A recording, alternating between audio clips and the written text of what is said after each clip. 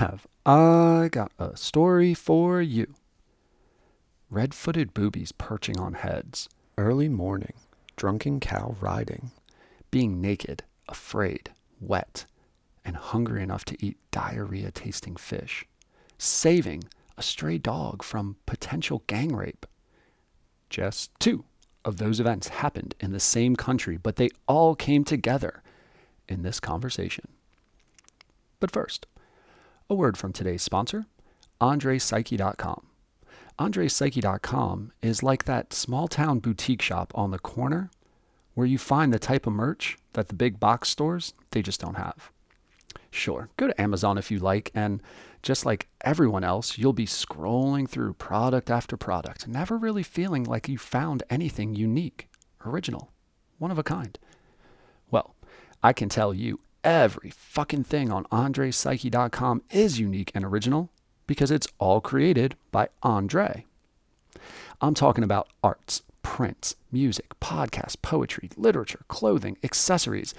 And I'm not sure if this is an accurate statement, as in one backed by science or standardized testing, but the man's a fucking creative genius. For instance, he went to a protest in Seattle, recorded some video, went home, wrote, produced, recorded, edited, collaborated, and posted a song that day. Facts. True story. Go to YouTube, search him up. Andre Psyche presents Hope. That's him right there, playing the guitar, singing like the cherub who has blessed us with his voice. Right there is the kind of feeling, emotion, and originality that you're getting with any product you purchase from his website. AndrePsyche.com needs to be the next site you visit. It's worth the trip down the rabbit hole. We are also brought to you by the Getting to Know You Pod. We are still in need of additional sponsors, but we are not in need of additional guests. It has been amazing how many people want to share their stories and perspectives. If you haven't, this pod puts us at 43 guests. Take a little time and scroll through the playlist. I really like how Spotify lays out the sections. Look at the pics, read the descriptions. Take some time to get to know someone you wouldn't normally meet. Go to our Instagram, Twitter, Facebook, follow and friend us to get updates as to when new pods are posted, and subscribe to the podcast on Spotify, Apple, or wherever you listen so that the latest episodes will be there waiting on you. And now, Getting to Know You. Hello. Getting to know you, getting to know all about you. I'm gonna do a terrific show today. Getting to like you, getting to hope you like me. Because I'm good enough. Getting to know you, putting it my way, but nicely. I'm smart enough. You are precisely. And doggone it. My cup of tea. On today's show, we are getting to know Dan. Dan, who is coming to us from a late early morning in Hawaii. How's it going, man? Not too bad. How are you doing? Couldn't be better. Got a full day in of at-home working. So I'm a teacher down here in Delaware, and online learning with the kids, homeschooling with my daughter, and now getting to talk to a guy who has buttery fingers with Bloody Mary mix, apparently. I know. I was it was late calling in. I smashed it all over the floor when I got up. I was and I don't know, I guess, does the Facebook, do you startle easily? Was the Facebook ring like, oh shit, or no? No, it was about 1 minute before you called. I just have, things are expensive here in Hawaii. You got a smaller little treehouse place and things packed into the fridge, and inevitably I opened up the refrigerator door and it just fell out and smashed everywhere. Oh, I hate that shit. It's typical. Right? Worst problems to have, I guess. No doubt. So are you renting in Hawaii, or what do you mean when you say things are expensive? Because I got no idea. I know it's an island. Oh yeah. I live in Honolulu, just sort of on the outskirts of the city in this little tree house thing. Pretty cool, but yeah, I'm renting it at the moment. Me and my husband we're hoping to buy something, but we keep looking at houses and being like, I don't have $1 million. Oh shit! Is it that kind of market? Oh yeah. I'm in a little ohana, which means family unit. Like a mother-in-law suite kind of thing. Gotcha. Off the back of this one house out in the jungle. but like the house we're attached to, it's not a nice. It's like kind of moldy and a little old and needs a lot of renovations. And it's a $3.5 million house. What's the square footage on that bitch? Oh, it's actually pretty big. Maybe like 2,500. Oh, wow. Something like that. Like wicked nice view? Are you like right on the beach kind of a thing? Oh, yeah. Well, we're back in the jungles, but so it's like this little moldy glass box that I'm renting that's hanging over a river. But everyone on one side of the river back in this jungle owns the property on the other side, on the opposite side. So and they kept it undeveloped. So it's just like looking out over the jungle. It's super cool. Oh, got you. Yeah. It costs the same as like a little concrete box that people rent out down in Waikiki. Okay. Yeah. So we sacrificed the modern amenities and gain some mold and bugs, but we also gain this amazing view and the waterfall and everything. So I can handle that. Mold and bugs don't bother me too much. Yeah, right. Yeah, you would hope not, right? Right. My one survival tool, Germ-X. There you go. Last night, my daughter and I, we were watching one of the little episodes. So part of the reason why I was getting up with different people and trying to guilt them into coming on the pod is my daughter's become a huge fan of Naked and Afraid. So like, nice. She's 10 years old and she still has like her little stuffed animals that she just loves and can't do anything without. So we make the joke, like if she were on Naked and Afraid, her partner would come out and the partner would have like the pot, right? Because you got to like clean the water.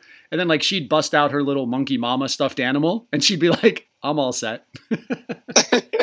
I'm good. Yeah, right? Like we'll figure the rest of this shit out. Yeah. So why are you originally from Hawaii? Is that why you're renting? Or are you just so into nature? It was just that beautiful. You had to go there? Basically. Yeah, no, I'm originally from upstate New York. Oh my God. Kind of a small town near Rochester, New York. Okay. Near Lake Ontario. But I don't know. I love my family and all of them are there, but the weather is terrible. I swear 90% of the year is like gray, wet winter and everybody's angry. Right? Dude, that's so true.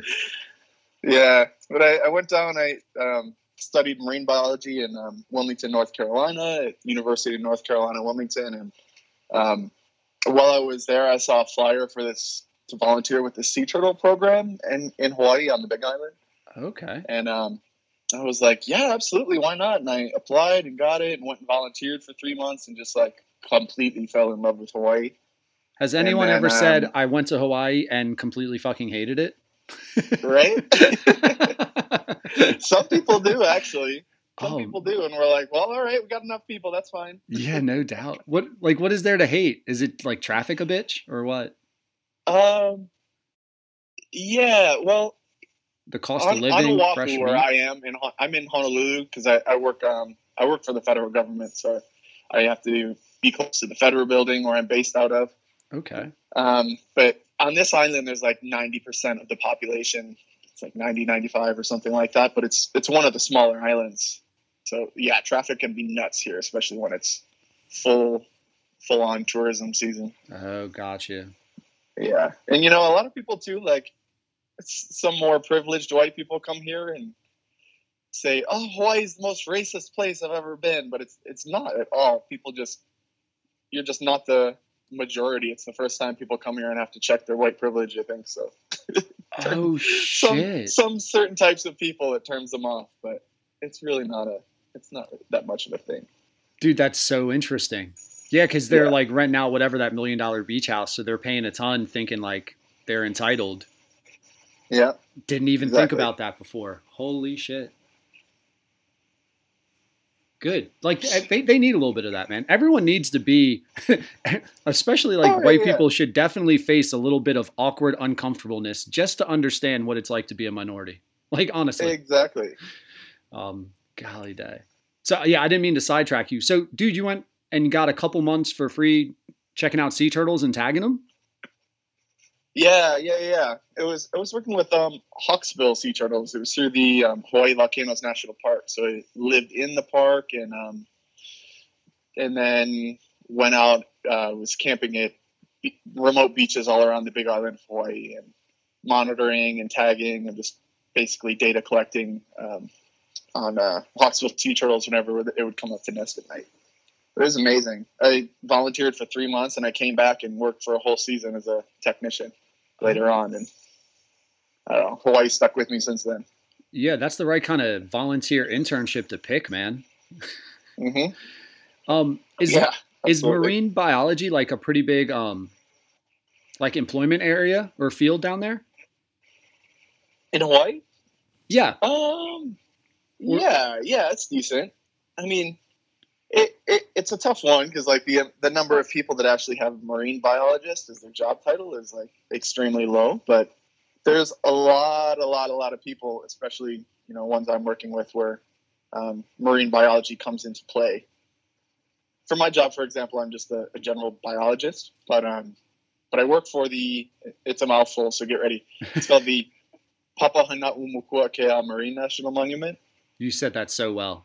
I feel like you knew. I feel like you knew you were gonna fucking kill it, and you were like, "Yeah, let me just flex. Let me flex my linguistics for a moment." When I applied for this current job, I swear I practiced saying that word for an hour straight before the interview, just saying the word over and over again. It's like, if I'm going to be working for this place, I can't mess up the name. No doubt. I got to get this right. So great to have you. Was it as far as like to get it right? Are you trying to listen like to Hawaiian music? Is there like a Hawaiian Rosetta Stone? What are you? Did you hire a linguistic coach? Well, you know, when you first come to Hawaii, like all the street names are in Hawaiian. There's a lot of Hawaiian words that we use. Like there's very few people. There's very few people that speak fluent straight Hawaiian. Like you don't come around and walk around the streets in Honolulu and hear people just fluently speaking Hawaiian. But it's actually, the pronunciation is not very difficult because all of the vowels are pronounced the same. Like an A in every single word is pronounced the same. And there's a couple different symbols and like okinas and stops and stuff that make you like pronounce the letter or the vowel longer and things like that. But every A, every O, every U, things like that are all pronounced the same. Okay. So you can look at literally any word, a word you've never seen before, and know how to pronounce it, which is not the case in English. Oh, dude. It's just a long, complicated looking words. You just have to sit there and say it out a couple times. Be comfortable with polysyllables. But we understand it's difficult to pronounce. Even if you go to the website, one of the first things you'll see is a recording of someone saying the word. Oh, no way. Yeah. Dude, that's awesome. I had no idea. Like, I was going to say Polynesian for the language. Is it actually referred to as Hawaiian? Yeah. Or are they two separate languages? There's a few different Polynesian languages. Oh, so it's a dialect of. Would that be the right way to say it? It's a dialect from? No, it's its own separate language. Okay. Yeah. Gotcha. Like Moana, if you listen to Moana, all the songs and stuff, they're from just a million different, not a million, slight exaggeration, but a whole bunch of different Polynesian languages, including Hawaiian. It's like a mashup of different languages in those songs and stuff. Got you. So not only are you a biologist, you're also an expert on Hawaiian language. Jesus, you're talented. Something like that. Dude, how long have you been there? I've been on I'm on Oahu now. Again, where Honolulu is, for almost 4 years now. And I was on Big Island on and off for like three and a half years. Okay. So do you feel, so one thing in Southern Delaware in our little county, we live like near a beach town. So like a lot of people move here, but they say like we have one hospital kind of a thing. So it's like if you weren't born at the hospital, you're not from here. And like people aren't like total dicks or anything like that. But it is one of those things where it's like, I don't know if you can call yourself local. Like if you didn't go to school, can you name some teachers kind of a thing? Do you feel like local, or do you feel kind of like as a weird middle person? Like I'm not touristy. I'm clearly able to hang linguistically. Well, if I considered myself able to hang linguistically, I would be throwing some pidgin at you right now. Pidgin? Any local can speak some good Hawaiian pidgin, but I cannot so well. But I think kind of the middle ground you said describes a little better. You certainly someone in my boots wouldn't call myself Hawaiian by any means. I don't have any Hawaiian blood. Gotcha. And I feel like it's my home, but I'm not like local as most people use the word. Gotcha. And so is there not animosity between the islands, but is it a big deal if you're like an island hopper? Does each little island, and I'm sorry, I guess I am like now relying on you as not only the linguistical expert, but also the cultural expert on top of it. But like, I'm so curious about like how this interacts, because I hadn't even thought about that racist thing that you were thinking about and white privilege. But now I'm like, that's so fucking rare and unique. So like, are there little issues in between the islands? Like do they look down on an island, or if you say like you're Hawaiian, is that inaccurate? Almost like saying you're American and not saying the state you're from? Or am I just overthinking everything now?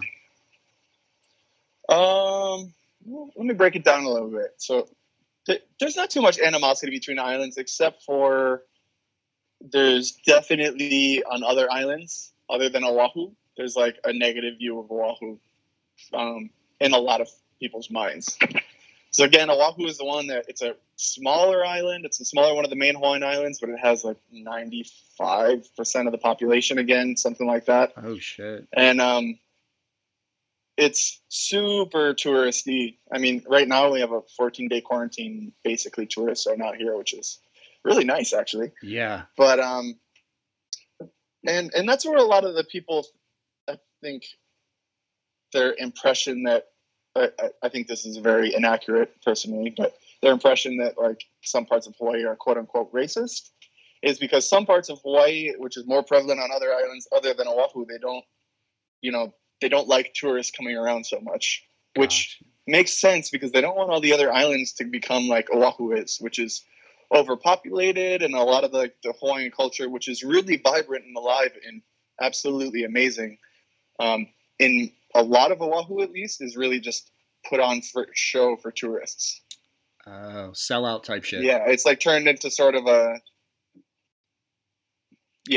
show. Yeah, getchy. It's just yeah. We're selling authentic. This is what local is, and that kind of branding. Yeah. Yeah. Cultural appropriation. And like almost. I've gone to a couple of the luau's and that tourists pay like $200 to go to, and some of them are really, really cool. But at some points, then at the same time, you're like, "Oh, I feel like as a culture, we're gonna frown upon this in like 20 years." It's yeah. You can see that because it's almost like it's almost, and I don't know if it's almost like, but it made me think of like blackface, where you just have these really terrible stereotypes that are like acted out in public. It's playing up on all these strange stereotypes. Yeah, and it's like, why are we perpetuating that? Like if you went to a Hawaiian's house, you're like, well, how come you're not juggling flaming bats right now, right? How come you're not breathing fire? Who has the ukulele? Why isn't everyone dancing, right? Like, right. It would just be weird to go there with that kind of mindset. That's a good point. What stops people from buying up the other parts of the island? Are there laws against it? Like culturally? Like you have to be born there to own land kind of a thing? No, but they've been trying to pass some laws like that. And there was a big headline the other day. Actually, this was just like a couple of weeks ago. A headline went around saying that a law got passed saying that you had to be a resident in order to own land, not necessarily like native Hawaiian, but a resident in order to buy and own land here. But then I read the article and it said it's not going to be enforced until 2050 in order to allow for time to further the conversation. And I was like, that's 30 years from now. What, do you need a new generation in order to further the conversation? God, it was sort of a weird headline, but it's something people have been fighting for, but unfortunately it's not. Because there are a lot of foreign people, like people from China and mainland United States and other places that are buying up a lot of land, but it's still surprisingly rural on Big Island and Kauai and other areas. And is it just pretty rural because it's rural. Like there's no commercial development that then like perpetuates what's that civilization? People wanting to build like townhomes and shit like that, or it's like does one person just own like 150 acres at a place, kind of a thing, and you don't chop it up to sell it? Well, there is some like big agriculture, like here on Oahu, a big portion is owned by like Dole plantations, grow pineapples and stuff like that. But right, yeah, man. Yeah, no, other places are just. It depends. But other places are just straight up rural, and a lot of the local communities again push back on development and stuff like that, which helps to an extent, but. Yeah, it's odd. So with the quarantine in Delaware, again, we're a resort town, and it's funny because a lot of people own a second home down here because we're kind of beachy. We're across the bay. So New York City, Philadelphia, Baltimore, DC, these people pay $400,000, $500,000 for a pretty close to the beach home, $1 million, $2 million for an actual beach home. And then Carney, you drive down and our governor's like, man, you got to stay in your house for 14 days. And cops are like, now you can't even come in if you don't have essential business type thing. And it brought up a lot of like constitutional issues with me, just thinking like the locals are all like, yeah, stay the fuck out. We live here. And it's like, well, they paid for a home here. Don't they pay taxes? Aren't they kind of entitled to their property? Yeah, to get there. That's interesting. Yeah. So like when I think of Hawaii like that, like my initial gut wants to be like, yeah, keep these people out, blah, blah, blah. Right. Like don't let them encroach on your property and your culture. But at the same time, I'm like, if it's for sale and someone buys it, don't you kind of have to like let that happen? Yeah. Yeah. But also I think there's a difference in like, they wouldn't take back land from someone or a property from someone that bought it, but to prohibit, rich people from the outside of buying things up. One of the main reasons behind that push is because, like I was talking about earlier, things are so expensive here, especially here on Oahu, just insanely expensive. And when there's all these rich people just trying to buy up second homes and stuff like that don't live here, it's one of the factors that drives the prices higher and higher and higher. So then like second, third generation can't afford a home. Yeah. And that's a huge problem. I mean, it's blatantly obvious now. Like a lot of locals, a lot of Native Hawaiians just can't afford to live here on their own land. Right. Which we essentially stole from them, but that's a whole other conversation. But yeah, right. Man, it's such an odd thing. And you would hope like, is it just land that's wicked? Like how much is a gallon of gas over there right now? Well, it's dropping a lot as it is everywhere, but right now, last I saw was $3. Oh my God, dude. We're down to $1.60 here. Yeah. Wow. It was like 4 something the other day. Wow. And what about like, that's the standard. Like what about loaf of bread, gallon of milk? Gallon of milk. That's one people always point out because we don't have dairy over here, but gallon of milk is like $4.60, $4.75. Okay. Sometimes more, something like that. Got you. It'd be crazy, but everyone here here where I am at least, shops at Costco. Okay. I don't know how they can keep their prices so low, but I've heard they're comparable to what things cost on the mainland. Oh, really? Huh. but you go to Costco and end up getting like 5 dozen eggs when you don't need that. Right. Yeah, that's the one Costco that operates at a loss so that they can have the tax deduction. Mm-hmm. And then have like the online shipping center that they can then like use as an island hopper to get somewhere else. There's definitely a business strategy if they're keeping it low. Oh yeah, it's so low. Damn. So this will be the last busiest one in the country. It's insane. Is it the busiest one in America? Yep. No, it's not. Are you serious? Mm-hmm. The one down the street from me is known as the busiest one in all of the United States. So it's just shutting out all kinds of mom and pop shops that were there because everyone goes there because it's so cheap. Mm-hmm. Basically. Oh man. See, corporate greed. No wonder. Yeah. No. I feel like for whatever reason, grocery stores get away with being monopolies, like more than any other business. Like Walmart, Target, all those places get shit. But like I'm from, you might have this in Delaware. I'm from upstate New York where we have Wegmans. Do you have that? Wegmans grocery store? I think No. Well, in a nutshell, it's basically just this massive, giant grocery store with super low prices and really, really good food. And everyone loves it. Everyone loves it. But it was weird for me when I moved from New York to North Carolina, because I moved down to North Carolina and there's like Food Lion and Sack and Save There it and is. Aldi's and Safeway and there it is. You're 18 talking different my grocery language, stores. right? But in New York, there's just Wegmans and everyone loves it. It's everyone's favorite monopoly. But it's same with Costco here. No one complains about it because everyone's going there. Yeah, right. I guess that's why. Because it would would you really be upset if you walked around and just found like cheaper meat, right? Cheaper anything, like unless you're in that business where you're like, dude, I got to mark my price up because I don't have that volume, to compete. Yeah, but Amazon is the bigger problem here with that. What do you mean?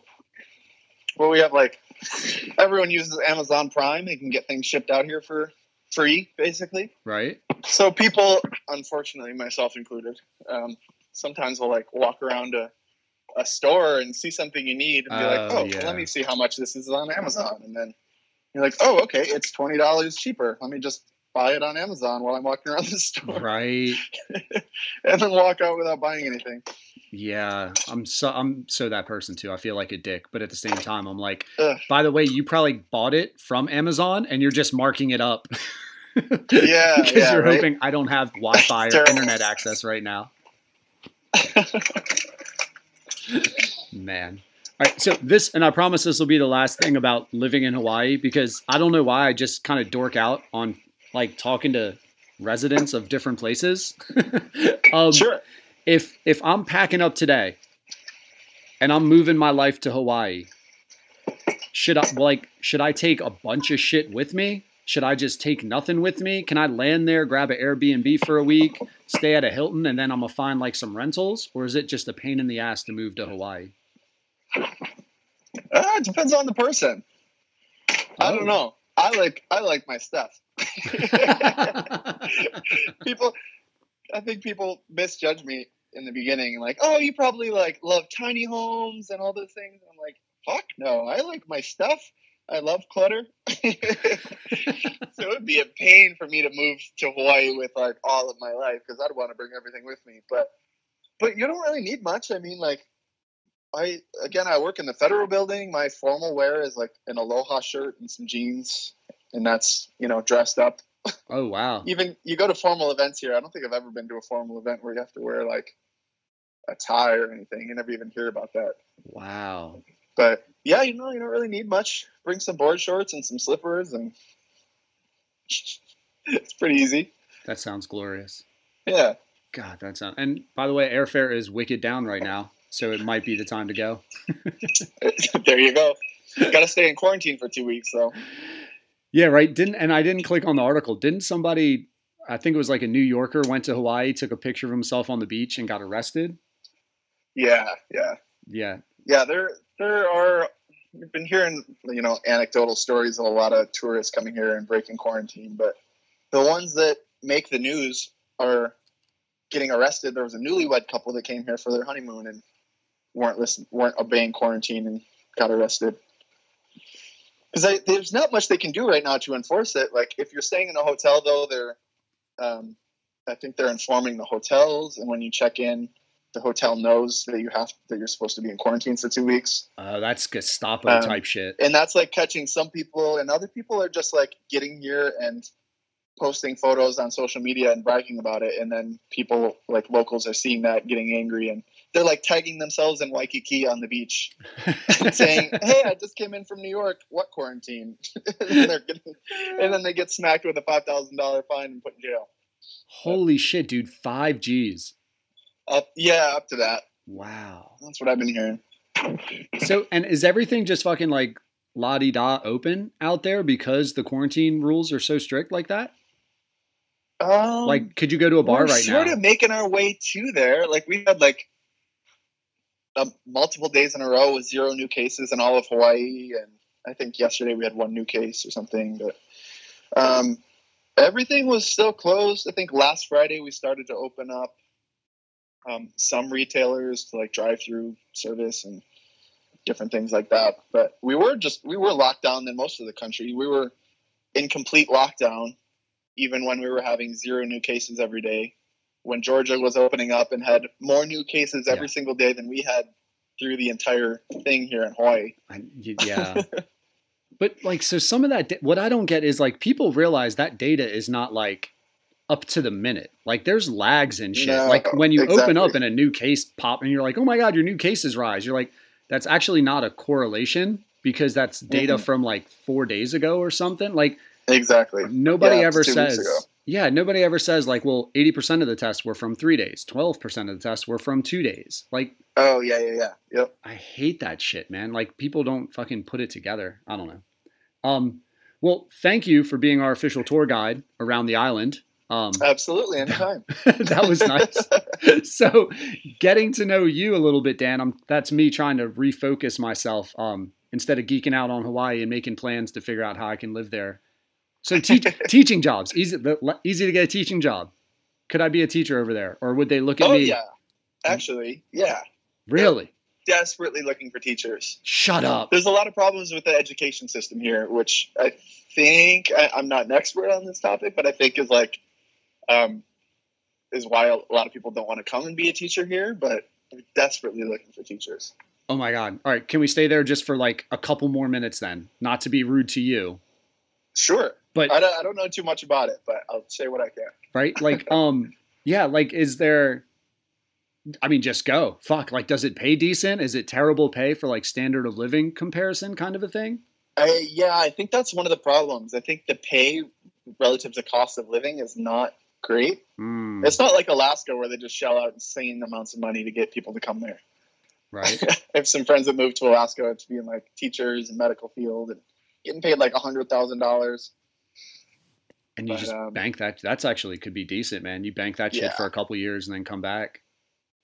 Yeah, right. I know a lot of people that have done that. But yeah, I don't know. You have to look into it though. The pay is not the best from what I've heard. And cost of living is super high. It's really, really hard if you have like a significant other or someone you can share rent with, it's like doable. But if you're trying to live on your own or something like that and coming from the mainland, you're going to have to go for like a much smaller house or much smaller place than you're used to, which gotcha. Some people aren't too into it. And like, are the kids terrible or are the kids like just kids? Is there something like, why is the educational system kind of screwed up? I really don't know too much about that, to be honest. I think the kids are fine. Right. It's just not, I don't know. It's not up to par with a lot of other parts of the country. See, that would be interesting, man. Cause like around here, and we're kind of getting priced out with the beach homes for like what's comparable to salary. So the locals here, you go medical or you go education. And those are kind of the two fields where if you get like a degree or two, you're going to be middle class. Like it's not a huge deal. But that's like fucking Paradise is struggling to find teachers. If that shit gets out, y'all might get flooded. Good Lord. Right. Right. Like, dude, that's one of the easiest jobs. Like, Lord help you if you post a job for a gym teacher. I bet you there's all sorts of motherfuckers that are going to go after that. Right. I know. I completely did not expect you want to live here in Paradise. Right. All right, man. All right. That's my last pivot. Let's get to know you. Good God. Thank you for that half hour. I apologize. Absolutely. Dude, so upstate New York to marine biology, were you just a kid that was lonely and had an aquarium? How did you get in? Or basically sums up my childhood. That was pretty accurate. I'm impressed. Shut up, man. This a while. Shut up. Lonely with an aquarium. I couldn't have nailed it. Yeah. I don't know. When I was a kid, like some of my friends will know this about me. When I was a little kid in elementary and middle and like most of high school, I was like extremely unpopular. Nice. I think I was just kind of weird. I still am kind of weird. Dude, it's called unique and charismatic. Sure. But yeah, no, I had all kinds of aquariums and I would like go out and play around in the swamps. Our family had this little like quote unquote cottage type thing on East Bay, which is near Sodus Bay off of Lake Ontario. And I don't know, sort of grew up in the outdoors a lot and fell in love with fish and science and all that. And I was actually into art for years and years and years, sculpture, and was planning on going to art school. And the last minute, I changed it to marine biology. Oh, because was it the money? You were just like, do I want to be the starving artist? Kinda, yeah. I was like, I can always do science with art on the side, but I can't do art with science on the side. So that doesn't make much sense. So, but I haven't done too much art since I left high school, unfortunately. But now, are you coming to that conclusion by yourself because you're a man of science and you made the teach art and you just went like pros cons? Yes. Okay. Dude, so tell me a little bit about Weird Unpopular You. Because on it, like if people look at the whatever limited internet stalking I did of you, and I mean you're in shape, right? Like if you look at you, you're like, man, you're a cool guy. You're running, even though you kind of weirded out with like face black and eyeshadow and shit on Naked and Afraid pictures, which was my daughter was like, no, I don't think I've seen him, Daddy. And she goes, because I would remember that. So seemed like a great hang. Like, what's the unpopularity about? I don't know. I just wore I wore sweatpants up until halfway through high school, like only sweatpants. I had this bowl cut. Oh, I don't know. Maybe I just didn't. I don't know. Wasn't very with it, I guess. I had this strange bowl cut that my mom gave me because she wanted my colic to sit down.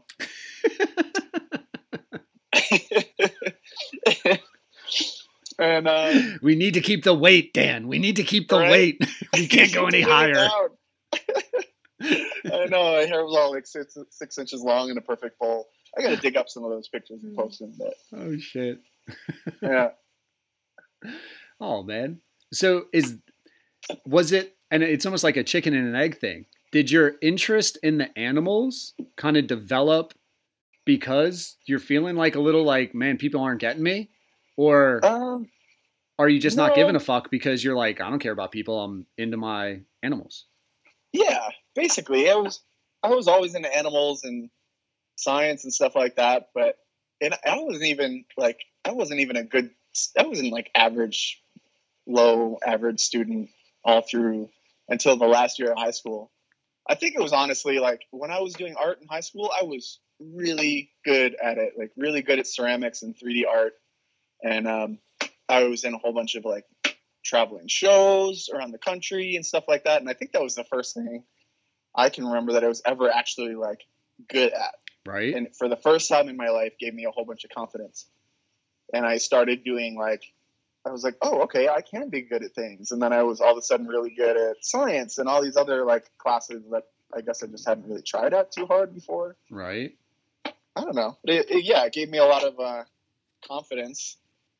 Luckily, right when it started mattering, because, I mean, for all the kids that are listening, shut your ears for the next minute. But, grades don't really matter until, like, you start taking AP classes in high school and then college. But before that, like, whatever, you're going to get through school anyway as long as you pass. dude, with this quarantine stuff, it's the online education and the policies that are coming. Like, the governor of Delaware just said no child will be held accountable or fail because of the quarantine. Mm-hmm. So teachers are pumping out assignments for kids to do online. And again, we're talking about adolescents who the governor of the state just said the fourth marking period will not hurt you in any way because of the coronavirus. And it took about a week, and now people are starting to figure out, they're like, so if I do nothing, I'm fine? Yep. And you're like, why would you say that? And it's almost revealing exactly what you said. Like the myth of the gotta get straight A's. It's really more about like the work habits, man. It's really more about, can you get shit done? Can you study? Can you write? It's not about what some fucking arbitrary recall knowledge test tells you, or someone's opinion of your essay giving you an 85 and feeling like you failed. Like totally. Life is so not that. Like I did really, really well in college. Hopefully none of my professors are listening to me. I did great in college. I'm a really good student, but I am just way too good at cramming for things. Way too good. Dude, Like, what's wrong with I can cram all the knowledge a couple hours before a test and get like a 98. But then I know other people that get like 70s on things that can recall that knowledge like a year later, just right off the bat. Oh, shit. And I cannot. Like, I feel like they should give a class and then make you recall it a year from then to see what you actually learned. Dude, that's a great fucking call, man. There are those two. Dude, that is actually, you just nailed it. Those are the two types of. So I've been looking at TikTok, and you see TikTok videos of like, they break down like the stereotypes of like, this is who this is, right? Like, this is this kind of person who goes into a strip club. And like, there's 3 or 4 different personalities. Those really are like the two type of successful students, the people who actually remember and the people who can just focus for long enough to figure out how to like bullshit their way to a solid grade. Yeah. Yep. Oh. Yep. And I mean, I still learned a lot in the process, but I God, sometimes after some of those intense tests, like 3 days later, I could not recall half of the stuff that I put down on that test. Like, yeah. Dude, I bet. know. I actually think that's pretty common, man, to be honest with you. Oh, yeah. Yeah. That's the way it's organized. Right? It rewards people that just are able to cram and do that kind of thing. So how do you go from New York to North Carolina? I don't know. Unlike most people that are around Rochester, my mom always encouraged me to, like to get out and try new things. And I don't know, that really stuck with me. And I was planning on going to South Carolina actually, but my mom passed away. She had pancreatic cancer when I was 17, and I ended up holy shit, staying there with her before she passed away. So I went to community college up there for 2 years, which was great actually. I was upset about it at the moment, or at the time, but it ended up being great, super cheap. Dude, but then after that, I went down to North Carolina and loved it down there. I don't know, maybe I was naive. Usually people see marine biology as a pipe dream, but I just kept following it and went down to Wilmington, and I loved that city. What was to love about it? I've never been. Wilmington, North Carolina? Yeah. It's great. It's like this quaint southern city. There's a decent amount of tourism, and the beach is right there. And but it's also like a college town, and I don't know, at that time in my life, there were a lot of like bars and clubs and like outdoor activities at the same time, and like a small, cool gay community at the same time, which I'd never been a part of before that, really. And I don't know, it was a really nice size, I guess. Got you. So it was cool homey. city. It was like, it felt homey, but it had things to do. Yeah, exactly. Got you.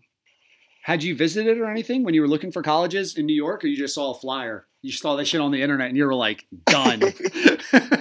That's how I do most things. But I had visited once, but I only visited 2 colleges, and I was like, this is the one. Gotcha. I like this one.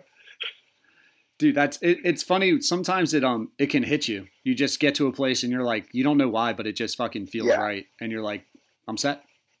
Yep. Completely set. It was between that, like Woods Hole in Massachusetts, another marine biology college on the East Coast. And I didn't want to live in Massachusetts. It was too close. So too close because of weather-wise, or too close because of people-wise? Both. I don't know. I just wanted to be like somewhere different, in a different culture, in a different climate. Like, got you. All those things. So the idea of being a little further away, like 12-hour drive down in North Carolina, was a little more appealing. Right. Yeah. Yeah. I liked it down there more than I thought I would, be honest. Like, coming from New York, you have all the stereotypes of the South, especially when you're a kid and don't know any better. And I ended up really enjoying living down there. Yeah. I feel like the stereotypes are stereotypes about race or about like homosexuality. All of the above. Got you. Holy shit. You know what I just realized? Like, I've never thought about that either. And again, you can slap me if you want to. Feel free. Jesus, dude, you're having to. So you're you're homosexual while you're picking colleges. Oh yeah. Talk about another kind of fucking pressure. Like, can I be me in this far off land or whatnot? Dude, I'd never fucking considered that before. Mm-hmm. Yeah, I don't remember thinking about it too much, to be totally honest with you. But a lot of people have asked me that same question, actually. About like, but it was, yeah, about how I felt about it, and I don't know. I think as I always do, whether this is naive or not, I looked at it like a new, interesting obstacle to overcome. But at the same time, I wasn't like. I remember in my second year of community college, like during this English class when I don't know, it was one of those like classes where you get really into like talking about your own life and stuff like that. And really great class. But I remember that during that class, one specific day was the first time where I said like out loud in a group setting, like I said something about having a boyfriend or something like that. And people already knew I was gay for like a couple years at that point, but like that was the first time I said it out loud. And what I'm getting at is that I was still like coming into it as like being totally nonchalant and, you know, okay, like anyone else would be with their sexuality. Right. To like larger groups. So it wasn't for me now. Like I don't even, you know, think of it when I'm like, oh yeah, my husband, whatever, blah, blah, blah. Like it doesn't, literally nothing crosses my mind that's weird when I say it. Yeah. Well, but at that time, like it was sort of still ingrained in my head. So I don't know. So I didn't think much of it when I was moving to another place that might be weird about it as well. Now, if I had never experienced the South or whatever, and like, well, good example. When I went to the Peace Corps, it was a very different situation. And I thought about it a lot more then because I was moving to rural Nicaragua where they're extremely religious and their views on homosexuality are very, very different. That was, you know, it took a lot more thought then. Right. Like, what am I getting into? How am I going to like present myself? This and that. Can I get a time reference point of when you're in class and making that announcement? Like, what year are we in? I think that was the beginning of my second year. Oh no, like year like 2000, like you're 60 years old, so it was 1980. Like that was 2010. 2010. Oh yeah, man. Wow, yeah. That wasn't that long ago. It was only 10 years ago. Yeah, well, I'm just thinking now when you're saying it's just easy to like, just like any normal, like anybody would say, like, yeah, this is my spouse, this is my husband, this is my wife, right? Like, yeah. I feel like culturally, it's a human right now, right? Like it's a protected class. Like I feel like it's way more accepted and less judgy. Or is that a little ignorant on my part to feel that way?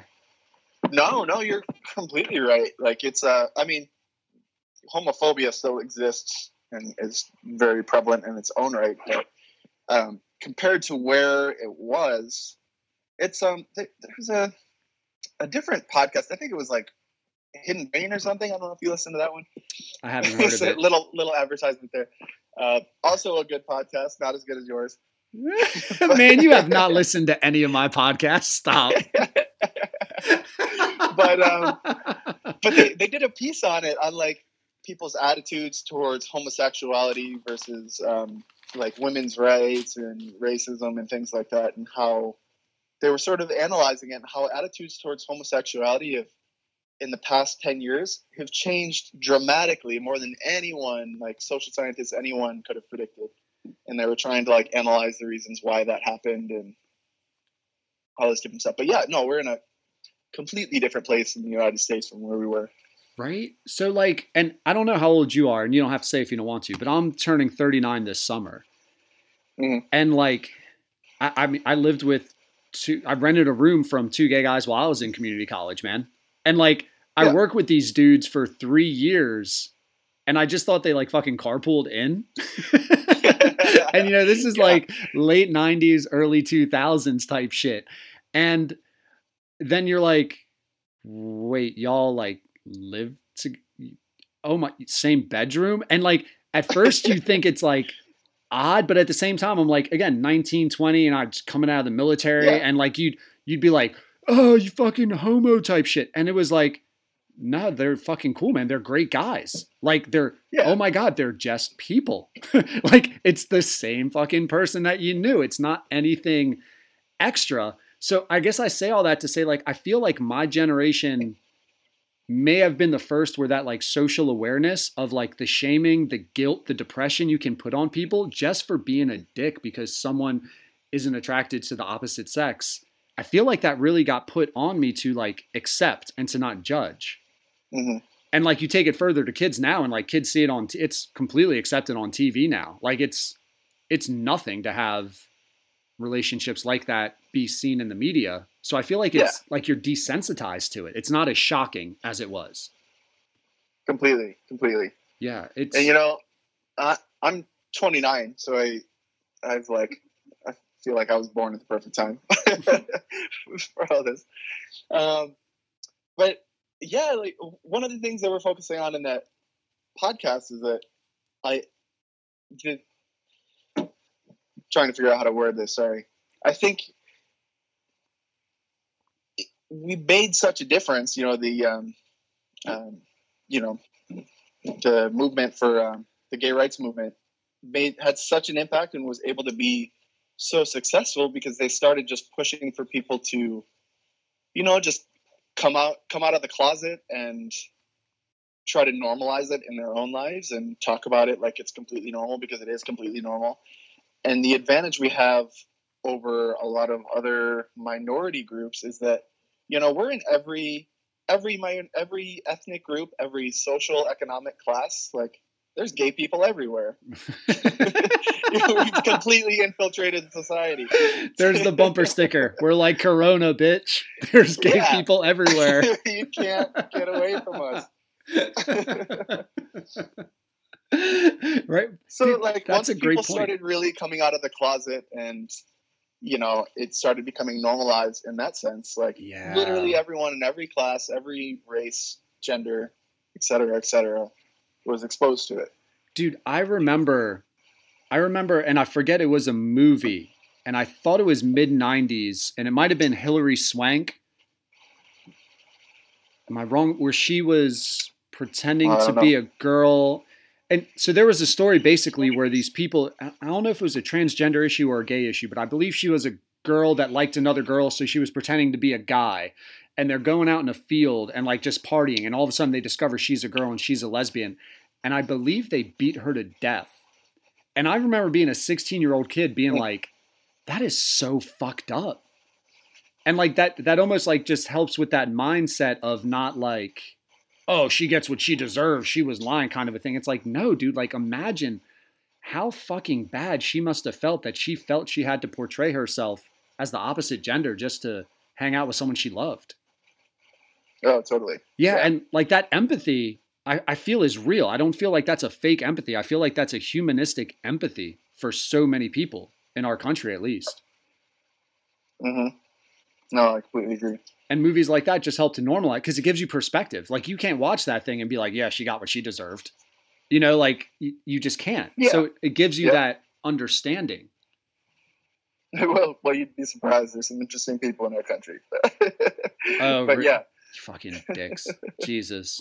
Fuck them. I do that every once in a while. Like the whole like stereotypical, like, man, and if you're that guy, fuck you. No, but seriously. Right? Yeah. Like, but dude, if you're still fucking like if you're still on that racist stuff and you're still like protected class, my ass, sure, whatever, man, just fucking get some acceptance, man. Fuck you. Mm-hmm. Like, get some understanding towards humanistic culture. What is culture? We accept, right? You don't piss on me, I won't piss on you, and keep your lawn clean, I'll keep my lawn clean. Cool. We can get along. I don't give a fuck. Yep. You know? What just amazes me is people are so confident and rooted into their ignorance. Yeah. Like, ignorance isn't a bad word. Like, ignorance just means you don't really know about something. 100%. Which a lot of people don't really know about something. Like, I'm extremely hard to offend. I'll only get offended if you're really trying to offend me. Like saying you should have had mimosas, like Bloody Marys are for bitches, that kind of a thing. Exactly. Real men drink mimosas. There you go.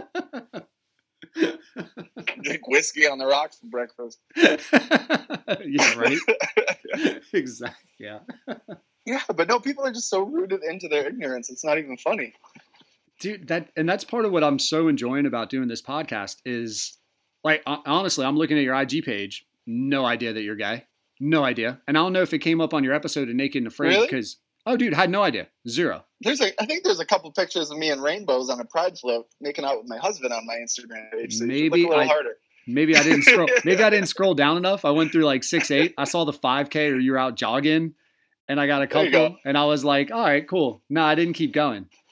But no, like, honestly, like, had no idea. You look at your pictures, you're like, dude, this is one tough motherfucker that, like, you almost go stereotype, like, man's man. And then you're like, oh my God, he's gay. But you, like, get a perspective of, like, yeah, it doesn't fucking matter, man. I'm still that dude. It did come up on my episode a little bit, but they didn't make too much of a thing about it. Gotcha. They tastefully referred to it. I was kind of pleased with it, actually. Oh, really? They asked, I don't think this is giving it too much away, but, you know how when you're watching Naked and Afraid, you're answering questions and stuff like that. Right. And they ask you all kinds of different questions, and you can kind of like get an idea of what storylines they might be trying to like pursue by all the questions they're asking you. Oh shit, yeah. And right? They only end up going with like, you know, a couple of those storylines, but they were asking me like a lot of questions about being gay and stuff, but they really didn't bring it up other than like, I think they brought it up the first night. My partner out there, Holly, was really uncomfortable with cuddling, but it was in the low 40s and raining a lot of nights. It was brutally cold, and she like wouldn't cuddle the first night, and she was like, so do you have like a wife or a girlfriend? And I was like, no, I have a husband, just cuddle me, please. Freezing.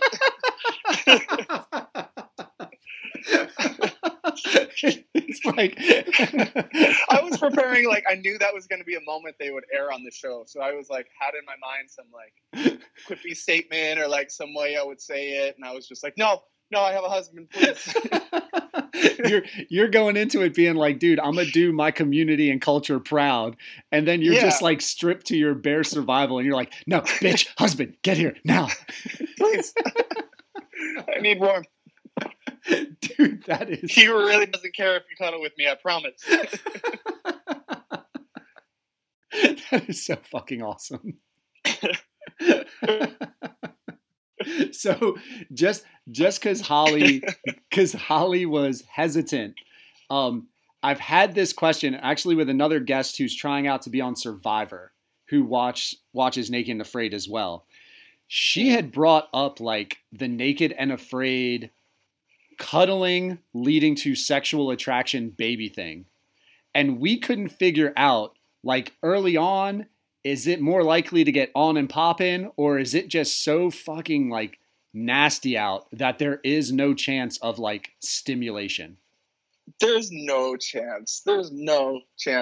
No. I mean, like, maybe you could, like, I don't know, maybe some people could get a little excited or something maybe the first night, but it's just a mind fuck being out there, because you're like stripped down to nothing. Like, I have crazy ADD, and I was worried about being able to like focus on things or what needs to be done, but your mind is so honed into like doing exactly what you need to do to survive. Like, survival mode is like a real thing. Yeah. So and like any sexual like desire just goes out the window. Like, it's not even a thing. You're just getting eaten by bugs, and you're especially bugs. After the first night, there's like ticks in your asshole, and you're getting eaten by bugs, and you're starving, and that is not what you're thinking about. Dude, that's like the number one question all the time. Is like, is it number one? Because she thought that one of just about. Oh my God! Now I feel like an ass, dude. No, it's a good question. But yeah, that's why everyone asks it. But so it made me think of Maslow, and that's pretty fucking awesome if you just go like biologically, and let me pretend like I'm a really good biologist, like people who study marine biology. You start going survival versus reproduction.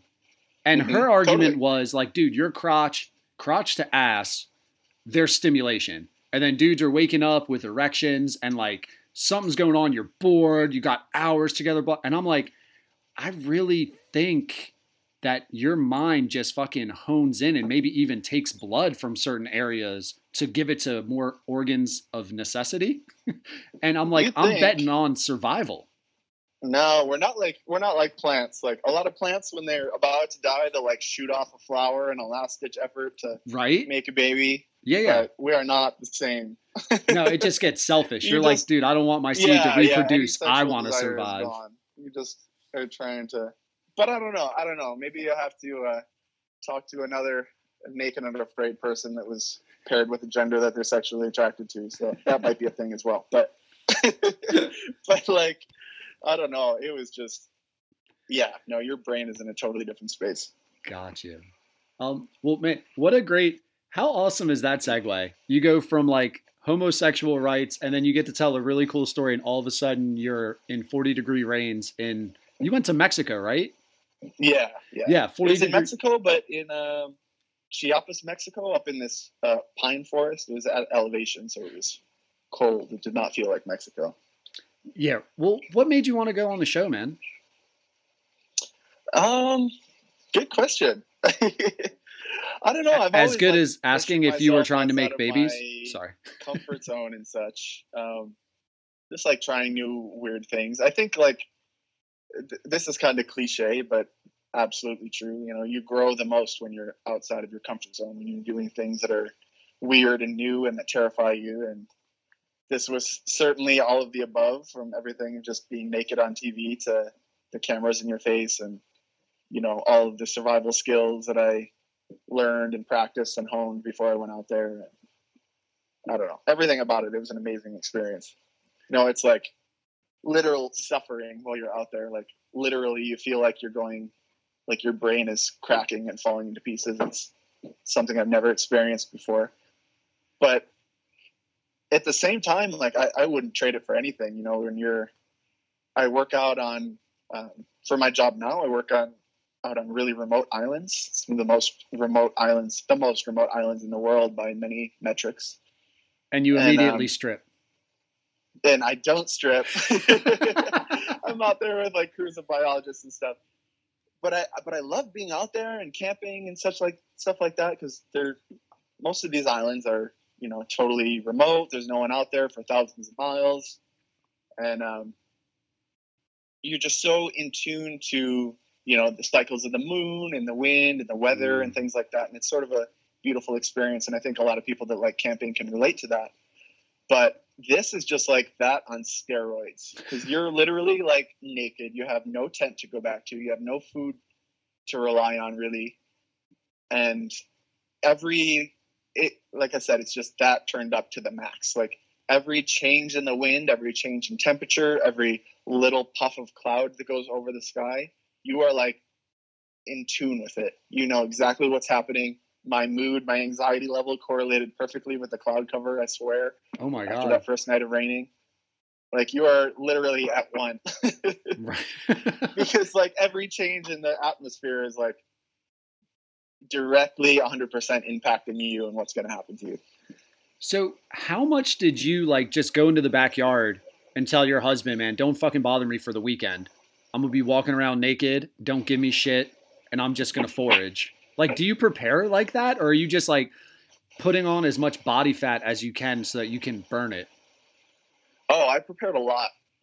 Like, I think, you know, I didn't come into Naked and Afraid with like a background in primitive survival or anything like that. Like a lot of people do. But I quickly realized when I started practicing skills and stuff that as a biologist, you know, I have skills, and as an artist too, you know, I have a lot of skills making things and oh dude, that's a catching, great fucking like, point. I have a very diverse skill set of like trapping different animals and stuff like that. And all of these primitive traps and snares and stuff you're making it's basically just making, to an extent, it's making, you know, metal traps and things like that, but making them out of primitive materials. Right. So once I learned the basic skills of like making cordage, which I realized I already knew, and I already knew knots and everything like that, and knew what materials to use for certain things and stuff, I don't necessarily have to know how to make a fish trap because I've already used like fish traps. I know all the concepts because I work with animals. I know how animals move and behave and stuff like that. I just have to figure out how to make it out of natural materials. Like, yeah, and then it's not the same as a background in primitive survival, but it's having a unique, diverse skill set like that. Like, really, really comes in handy. Just knowing plants and animals and how they move and behave and all that. Well, dude, now I'm even thinking of the artist type, and like artists are fucking creative, man. Like they put visions into content, into product. So like being able to see stuff, I hadn't even fucking thought about that, man. Being able to see shit and then make it into an object, especially as a sculptor, like that, that's a great point to say, man, that's a strength. Did that help your PSR? Did they say was an avid sculptor in high school, so his PSR is 6.4? Right? They did not. They started. I was a little disappointed with how low my PSR started, but it did a good bump. We had a good bump by the end. Wait, you actually? So you cared about the PSR? Like my daughter and I feel it's completely fucking arbitrary. I cared about it to the extent that other people care about it. Gotcha. In that context, like I don't know. Gotcha. It is what it is. What did they give you? A TV show, so they have to make it match a narrative. But right. I don't even remember. It started off as like a 4 point something and ended at I think a 6.5 or 6.8. Dude, you started at a 4. If I was placing money, if you're under a 4.8, I'm like, yeah, they're tapping. Right? Yeah, so man, they gave you like very little credit. I know, but I think I did good. Did all right. Yeah, I mean, you made it through the 21 days, right? Yeah. I made it the whole time. Yeah. Okay. Yeah. Then whatever. Yep. Oh wait, was it a fan challenge of 14 or was it 21? Yeah, it was the 14. Oh, okay, dude, but still. Stay tuned. I might be on again. You'll see. Oh, very nice. Man. I know. I really wanted to do the 21, but they were like, no, you got to do this first. And I was like, oh, fine. Yeah, like, I wonder, do you think it's because, like, a safety issue of, dude, we just don't want people without proven track records to health-wise risk kind of a thing? Or you think it's just where they were producing at the time? They were like, hey, dude, we're just doing 14-day clips. Hop on board. Let's roll. I can't speak too much to it. Right. In part, though, they let these fan episodes because the people are more relatable. I think that's what they find, and they get good ratings for them. Gotcha. Yeah, but I talked to I was like kind of bummed about it, and I wanted to do 21 instead of 14. And I talked to another girl, Gabrielle Ballison, or Gabby.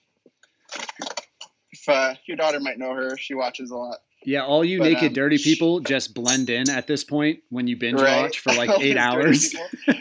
Exactly. She was on the one of the last XLs. She's great, but she did the 14-day and then did a 21, and she was like, yeah, and her skills were through the roof. She was like, yeah, we were in the same boat. I was kind of bummed about doing a 14, but look at it this way. They just want to have you back to be able to do another episode when everyone else just does a 21 and they never get seen again. I was like, oh, okay, that's a good point. Look at it like that. Yeah, because they're kind of building that like audience or that market, man. So the people that like we'll see the 14 and then all of a sudden we see a commercial with fucking Dan and we're like, yo, I'm in. Want to see how my man reacts. Yep. That's a good point. I hadn't thought about that. Yeah, because there's like at this point there's 3 basic things. There's like the 14-day one, which is the quote-unquote fan challenge, and then the regular 21, and then there's the Naked and Afraid XL, which is 40 days. Yeah, it seems like they're going a little more Survivor with that, though, right? Like where they're trying to. I guess I don't want you to comment because I don't want you to like be on the record saying anything that people are going to screw with you with. But for me, it seems almost Survivor-ish, at least the commercials, where like you're trying to do these tribe things. And my daughter's actually excited to watch that one as well. Because she's like, ooh, it seems dramatic. Mm-hmm. Yeah, kind of. It's a little different, a little more like that. At its base, it's still the same. You know, you're out there with naked and with a couple tools and stuff like that. But they start you off in small groups, with the small groups sort of eventually come together and meet up, and it starts with 12 people total. Right. Ends with, however many make it through. Dude, but I gotta know. I don't know. It's pretty cool. I'm excited to do. I hope I get to do a XL one day. Ironically, like it's for me, it's way less. It gives me way less anxiety to think about doing a 40-day challenge with 12 other people than it does to do especially when to do 21 days alone. I feel like I'd go nuts. Oh, dude. I don't know how fucking people do 21 days in isolation. I have no idea. Or if the partner taps dude, we feel so bad for people when the partner taps on day 2. Mm-hmm. I know. It's nuts. My partner she cut her hand and she was getting a really, really bad infection from it. And I was sure she was going to leave. And I only had 4 or 5 days left at that point. And I was like, oh my God, the thought of just being out here alone, it wasn't too bad, but just like I said, your mind feels like I still can't even put it into words. It's like you just feel yourself losing sanity. Not to be too dramatic, but no, you literally do. You're sleep deprived, you haven't eaten in 2 weeks, you're just falling apart, you're eaten by bugs, just so constantly uncomfortable. And you feel your head your brain breaking apart and your head going into these weird darks. I don't know, dark isn't the right word, but weird unhealthy spaces. And it takes effort to pull yourself out of it. And the easiest thing to do that is to talk to your partner or talk to another person. Unhealthy in what ways? Depressive, suicidal type shit you're having to be back? No, not that dark. Just I said, I can't even articulate it. Just not sane. I didn't act crazy on the show. It didn't get that far, but I'll be the judge of that, Dan. Okay. You can be the judge of that. But I don't know. Rocks are talking to you? Dude, Jesus, I'm so interested. So when I hear unhealthy and I think of I'm starving, I'm naked, I'm cold, I think of I'm going to fucking hurt myself and end this, or I'm going to tap. Yeah, that's why dark and unhealthy are not the right words. I don't mean in any way of doing harm to myself or others. It's just no, yeah, but that's why I'm you're just loop, I don't know, is loopy the right word? I guess I want to know loopy's a better word. Yeah, loopy's a better word. But you're just giggling at ants? You think ants are talking to you and telling jokes? Or you think an armadillo is mocking you? Or I guess armadillo would be wrong. A chameleon's mocking you? It's closer to depression, I guess, than anything. It's not really depression, but it's not really depression because you're not just laying there not wanting to move or get out of your shelter or anything. But I don't know. I know I'm not describing it very well, but I still have trouble articulating it. Yeah, well, it's to me, I think it would be really hard to articulate something that you experience once and there's not a reference point for, metaphorically, or to make an analogy with. Do you know what I'm saying? And that's a great way of putting it. Dude, if I skip a meal, I'm fucking hangry. Do you know what I'm saying? I've never not eaten for a full day unless I have the flu. And then sickness is taking over your body, right? So you're suffering, but in a sick way. You're not suffering in a I'm healthy, but I'm suffering way. So I think it's super hard. And that's why I'm so curious, because it is super hard to relate as much as you want to be empathetic. You look at the TV and you're like, man, quit being a little punk. Man, they're just... It's all the number one thing you hear from other survivalists that have done the challenge. You'll hear them over and over and over again say, it's all mental. And if you watch the show, it comes through. If you watch a lot of the different episodes, you'll see people going out there that have huge, extensive backgrounds in primitive survival, know all this bushcraft stuff, blah, blah, blah, have all these skills. But they get out there and just can't handle the mental aspects of it and go crazy and end up tapping at day 5 or something like that or less. Yeah. But then on the other hand, there's people that go out there that have barely any skills and just end up getting stuck alone and just rock it. They're in a basically pile of leaves. The shelter is terrible. They're in the rain. Right. And they're able to just pull themselves through it. Yeah, it's really all about your mental strength and ability to keep your head in a healthy spot.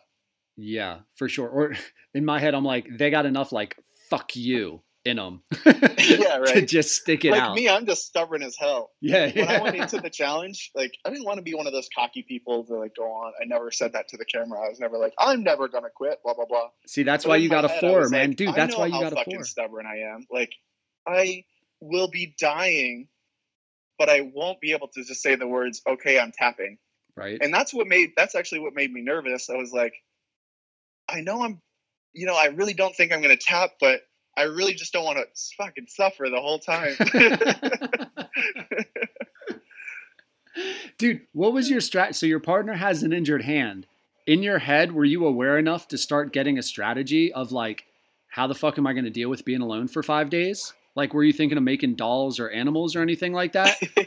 Like capturing a turtle and just being like, you are my new friend. Or no? Kind of. I was just trying not to think about it, concentrating on like doing things to help her get better. Luckily it healed up a bit and she was able to pull through, but what do you think you would have done? Would you have just done a hell of a lot more of those like diary cams and just talk to yourself all the time? Exactly. I would have talked to the diary cam the entire time. They would have hated it. I already have enough footage to sort through. Oh yeah, those poor fucking editors, man. Jesus, that must be fucking hours and hours. Oh my god, yeah, there's cameras. I mean, you see all the different cameras they put on you. There's infrared cameras at night, and there's multiple cameramen during the day, just in GoPros and stuff, just like rolling 24/7. And all of that footage they have to sort through. It's insane. Is there something?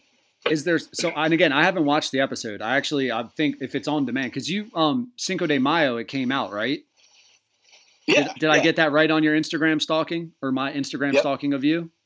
Yep. So I just need to scroll 2 more down to see you making out with your husband in a gay pride parade. I'm so upset. Yes. I'm so upset. Then I would have been more prepared. So can you give me something, again, me not having seen the episode at all, where like you want not explain something, but just something fucking cool where I can get a dad brag to my daughter and be like, hey, when this was going on, really it was this. Oh, let me think. I've heard from other people weren't too, like, they thought some of the things they did weren't portrayed right and stuff like that, but they portrayed us pretty well. As far as that goes, though, I don't know. No? Man, yeah, great. Yeah. Now I'm just back to being the uncool dad, Dan. Jesus, come on, man. There's one point where I get lost, and I have a terrible sense of direction. terrible sense of direction.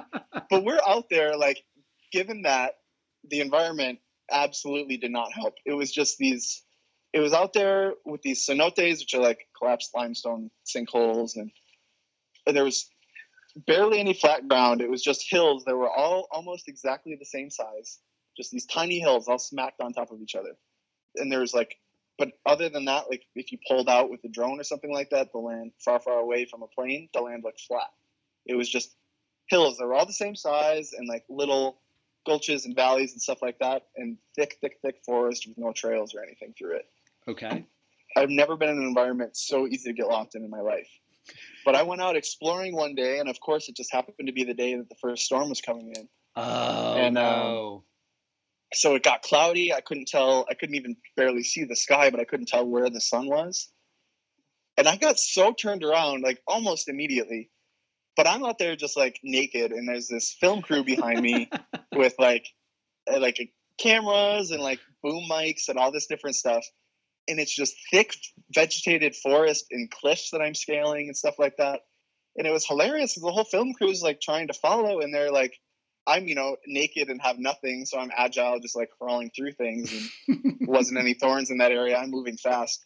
And they're all like huffing behind me, like, wait, slow down for us. And I'm like, I'm not slowing down. I need to find out where I am. But it went a good, like, I was out there for a good 3.5, 4 hours, just lost. And they kept asking me, do you know where you are? And I was like, yeah. Oh, you I didn't know I even am. own it? You weren't like, no, can you help me out? Like, you don't have to No, tell because I me. knew they weren't going to help me out. They were just going to like make a story about how I was lost, and I was like, no, I know where I am. I'm just looking for fruit. Oh my God, dude. So you were actually like aware enough to be like, dude, I'm not going to be the motherfucker that like gets made as like the dude with no direction. Yeah, but eventually I couldn't hide it anymore, and they're like, no, you're fucking lost.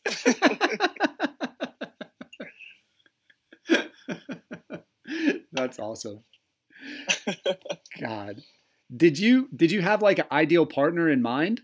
Like how awkward is that meeting? Or are you just like, I mean, I feel like you laugh at my corny jokes. I feel like I haven't offended you yet. You seem very easy to hang with. Like, are you just like, dude, I get along with whoever, so I didn't care who my partner was going to be? Or were you like, please don't give me a blank? I was really happy with my partner. I love Holly, and we still talk and hang out a lot when we can. But the only thing I didn't want in a partner was someone that just wasn't easy to talk to and get along. I just wanted someone that was like, even if they had zero skills, someone that was just easy to work with and that I could like laugh and talk to would be fine, as long as they like still had a good work ethic and could help out. Gotcha. And Holly was totally that. We got along great. Dude, that makes so much. Going back together well, and yeah. Well, going with what you said about the mental, right? Like you're suffering enough on your own, man, and just to be able to fucking vibe with somebody and go through it. Yeah. You could be out there with someone with all the skills in the world, but if they're like not easy to talk to, if you just hate them, that's gonna that just adds a whole new souring mental aspect to this already insane challenge. It just dampers everything. Yeah, no doubt. Dude, that's awesome that you were able to vibe with her. Yeah. Yeah, I got lucky. Right. And dude, so I'm still like blown away. Like, did you kind of train at all for this thing? Like, are you YouTubing like DIY survival videos? Did you go somewhere to prepare, or you just said, fuck it, if they pick me when they fly me there, that'll be all I need?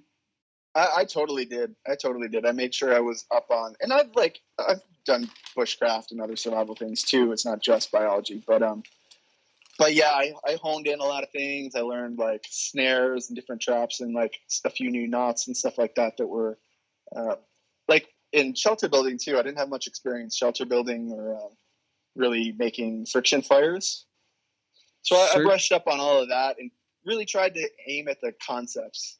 And because like I said, if you're creative and you know what you want to get, and you're like have the ability to just put the tools together and the little things that you know how to do in your mind into making something brand new you've never done or made before. Right. If you know all those little concepts and are able to do that, then to an extent you're set.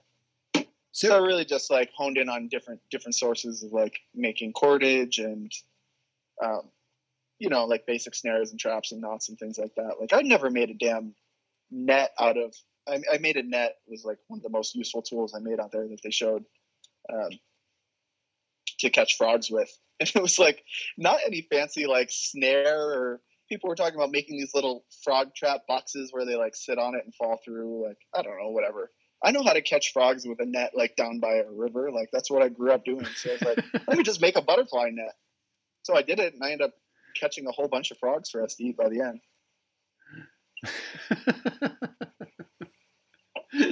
So that was the most unique. Dude, that's like, I don't know, man. I'm thinking like I really enjoy food and seasoning. So you get a net full of frogs and you're just so fucking hungry. You're like, I don't even care. I'm just basically. Or like, is there a little part of you that's still like civilized and you're like, oh my God, it's so dirty. What do I do? Or no? No, not really. That went away pretty fast.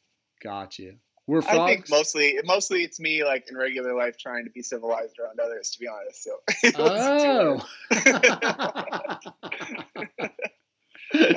that's a great dude. I like that. That's a great point. I'm just trying to be civilized around others. Out there, you have to be uncivilized, so whatever.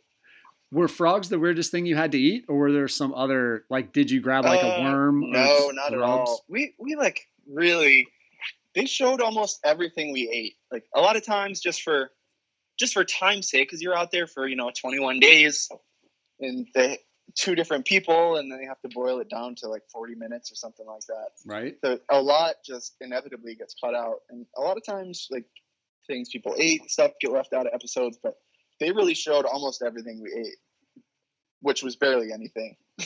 Yeah. Our site was rough and it was freezing, but there was like 0 food. Even those frogs, they were tiny and it was good. It was a nice gesture to our stomach, but there was barely any meat on those legs. And we would eat some snails, but we'd find like 1 or 2 apple snails a day, and we'd each have one for dinner. And this inside of this sawgrass that was growing around there, you could eat like the inside of the bottom of it, a small, like, I don't know, 6 to 8 inch section. And I would harvest it, and we'd like roast it over the fire and pretend like it was a meal. But we would each be eating like 6 of them, and we would lose a pint of blood to get them because we'd just be sliced up. And they probably had about a half a calorie each, literally. It was just like this flavorless thing that you were able to chew. Like cows, just fucking on grass. But to be honest, we ate like snails, and I caught some like these really strange water bugs that had these like crab meat like thing in the inside. But the grossest thing we ate, which doesn't sound like it, but the grossest thing we ate were these little tiny fish.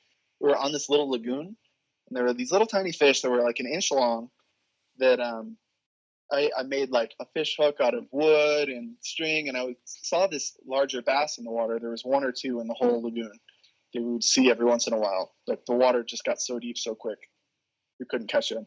But I made a fish hook and would throw it in there, and these little fish, there were swarms of them, would come up and just devour anything on the hook in an instant, in a second. So it would be like you couldn't fish because these little things just would erase your bait in 2 seconds flat. Right. But we could catch these little fish, and so we had a mosquito net and the net I made and other things. Yeah. We could catch these little fish, but again, they're like an inch long, and they tasted like diarrhea. Like they tasted disgusting. Disgusting. Of all the gross things we ate, these were the worst. Because we were like, we have this supply of protein, but like, I would try to swallow them raw, but I would get like 6 of them down and then start gagging. And then like we tried steaming them once, which was the worst. Like steaming just turned them into like a mushy pile of gross mess. And then like if you put them over the fire, like on a rock next to the fire, you could sort of get them crispy and chew them, but their like guts would pop out in your mouth, and I don't know. It was still like you'd get like 5 or 6 of these tiny things down and start gagging. We never found a way to eat those things. Dude, that's got to be so fucking frustrating. You're like, dude, I'm hungry. Like these are like basically potato chips just waiting for me, and then they're just horrible. Oh, it's bad. I keep trying to think like, what would I do? Did you go around and just eat all sorts of weird shit before you got on the show to see how you would react, or you were just like, fuck it, man, I'm gonna find out what I'm about when I get there? Kind of. I mean, you can't do too much because you have no idea what environment you're going to be placed in. Like, I knew I was going to Mexico a little bit before, but I didn't know. Like, Chiapas, Mexico, when you see the episode, it's a pine forest. Like, it's unlike any environment I've ever been in. The animals are totally different. Like, I did some research on, I've gone fishing and a tiny bit of hunting and stuff like that, but I did, like, research on basic concepts again. I was like, what organs can I not eat? Like, what do I need to avoid in all of these different animals? Got you. And things like that. So I made sure I knew, like, I wasn't going to eat some poisonous gland or something like that. Gotcha. And I went around, like, I went in the river down by my house and, like, ate some snails and stuff like that. But I don't know. I was confident in the fact that I would eat what I had to. So I didn't need to go around trying too many weird things. But like I said, there was just no food out there. They didn't show this on the episode, but I'm surprised they didn't because I thought it was hilarious. But Holly was walking out one day and like went a little bit away from our camp and found this fleshy orange thing. Okay. And it was like this big bulbous fleshy orange thing. And I live out here in the tropics, and it looks like a lot of tropical fruits like noni and other things like sort of resemble this, but this was like weird powdery orange and fleshy. And we were in a forest that's like extremely non-diverse. It's just these pine trees and these other like maple relative trees. And I was like, take me to where you found this. And we went, and there's no other trees around but pine trees. And I was like, this is weird. And we took it back, and I was like trying to eat this thing for maybe 4 or 5 days. I was trying to figure out a way to eat it. But I had learned, another thing I learned for the show was like different steps to determine if something is edible rather than just swallowing it and seeing what happens. Oh, shit. Dude, It's like, what are those? Save my it's life. like, Save someone's life right now, Dan. yeah, right? I'm not going to articulate this back perfectly. I'll have to brush up on it. But it's something like taking it, rubbing it on your skin, and waiting a half an hour and see what happens. And then like rubbing it on your lips, waiting, see what happens. Then like nibbling a little bit of it and spitting it out and see what happens. And then like if all of those pass the test, then like swallowing a little bit and see what happens, then eating a little bit more, and like steps like that, basically. Jesus, dude, just that's so you fucking... don't immediately like poison yourself terribly with something. Dude, I'm so thinking I started doing those steps, and it never got past like the nibbling it in my mouth and spitting it out would like make my mouth like go numb, sort of. But there's a lot of things you can eat if you like have like silica crystals and stuff like that. Like taro out here in Hawaii is like that. You need to like cook it to a certain extent, and a lot of the leaves you need to cook it because they have silica crystals in it, and it makes it edible. So I was like, okay, maybe I can cook this, and I don't know. I spent days trying to cook this weird orange blob, not knowing what it was. It turned out, we did research when we got back, it turned out it was some sort of diseased pine cone. And I was like, I'm a biologist, and all my life I would think I could identify a pine cone. This looks nothing like a pine cone. It's like all fleshy and squishy and juicy. So strange. Dude, that's got to be so... I like the whole time you're saying that, I'm like, dude, that is one hell of a methodical method to determine if something is edible if you're fucking starving. It was like sitting there staring at me. It was like painstaking. this big juicy apple I couldn't eat. Yeah. Oh my God. Except it was this orange globular thing. It was a fucking pine cone. God, that's awesome.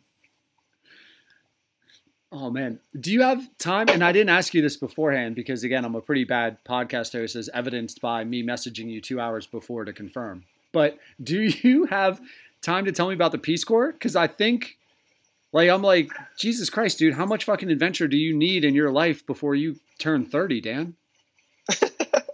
Yeah, I could talk about the Peace Corps a little bit. Oh man, perfect. So, and I forgot where you went.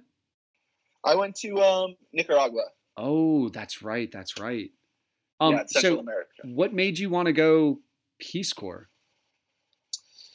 Peace Corps, something I've always wanted to do. It's like sort of a romantic ideal in my head. Because, I mean, I've been like lucky and privileged enough. When I was younger, I had a few opportunities, and in college too, I had some opportunities to go out and, travel different places, and did some work in like Bermuda and the Bahamas, and I went to Australia for a couple of weeks once, and wow. I'd seen other cultures and stuff, but I had and at that time like been to Hawaii a few times, and I had experienced these other cultures and stuff, but I'd never like been a part of a culture that was totally radically different than my own, and or learned a different language or anything like that. And I don't know, that idea really stuck with me. Because in the Peace Corps, you're not just like passing through. You do what's typical, at least, is you're out there for 2 years and 3 months. And what we did is we had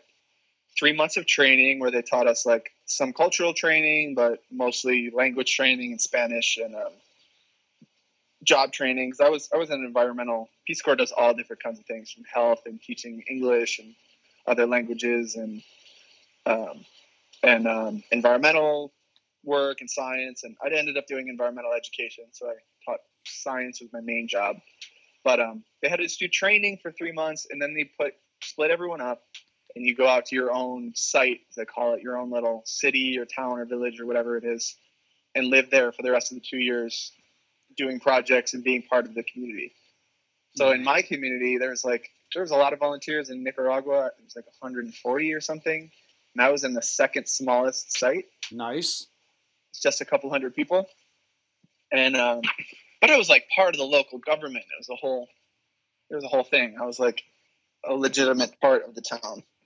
So it took a couple months for them to stop like coming out of their house and staring at the white person walking down the street. But but it was an amazing experience. It was a rough place to live for 2 years, man. It was not some. I don't know if they put me there because they thought I could handle it or what. But even like the heads of the Peace Corps were like whispering, "I'm sorry," when I got placed there. What do you mean, like naked and afraid? Your site placement day, and everyone like wants to be like by the ocean, or like I don't know. Everyone has their own preferences, but I got this. Again, it was the second smallest site in rural Nicaragua, but it was not some quaint mountain town. It was in this desert at the foothills of the mountains, and it was basically just a series of shacks along the Pan American Highway, and it was just like a dust bowl. Oh shit. It was like this big truck stop dust hole, and I was like, "Oh, damn it!" But okay. Holy fuck, dude! I'm thinking of like those desolate gas stations on the way from like Vegas or from like Los Angeles to Vegas. Basically, picture that, except there was like really nothing. there was one little auntie that would like sell her tostadas and stuff by the side of the road. Oh, some houses. Dude, that's fucking rough. Oh, I know. It was I think back to just the things I went through there that were normal were just like so far from reality and the rest of my life. Most other people's lives. What felt so longer? Funny. 2 years there or 14 days naked and afraid? 2 years there. 2 years there. Trust me. I'm not trying to bash it too much. I loved my time there. I had a lot of good friends. Yeah. But man, it was rough and lonely at times. That's for dude. It's got to be a fucking culture shock. Time. Fuck yeah, and especially like 100. Like I don't think people realize what 140 people are. There can be 140 people in a grocery store, and you can feel alone. Do you know what I'm saying? Like your Costco's probably got a fucking 500 people in there right now. Completely, yeah, way more. Yeah, so 140 in a town. What do you mean abnormal stuff? Or what was like so shocking? Again, not like shit talking or anything, but just like culturally, you're like, what the fuck? Like I said, I was in a smaller place, and I had like some other friends in the Peace Corps that, you know, everyone goes through weird things, but they were in cities and stuff, so they didn't experience the same things. But I had one friend come over one day, and my neighbor's dog, people don't treat their pets the same way. It's a cultural thing out there, for the most part, at least. But and most of the dogs are, you know, abused to an extent and very, very mean and aggressive. But my neighbor had this Rottweiler mix, this mutt kind of thing, which is actually, for whatever reason, it was like the nicest, kindest dog, this female dog. And people also do not fix their animals there. Oh my God! And I've had dogs all my life, but I've never seen, you know, this many non-fixed animals. But anyway.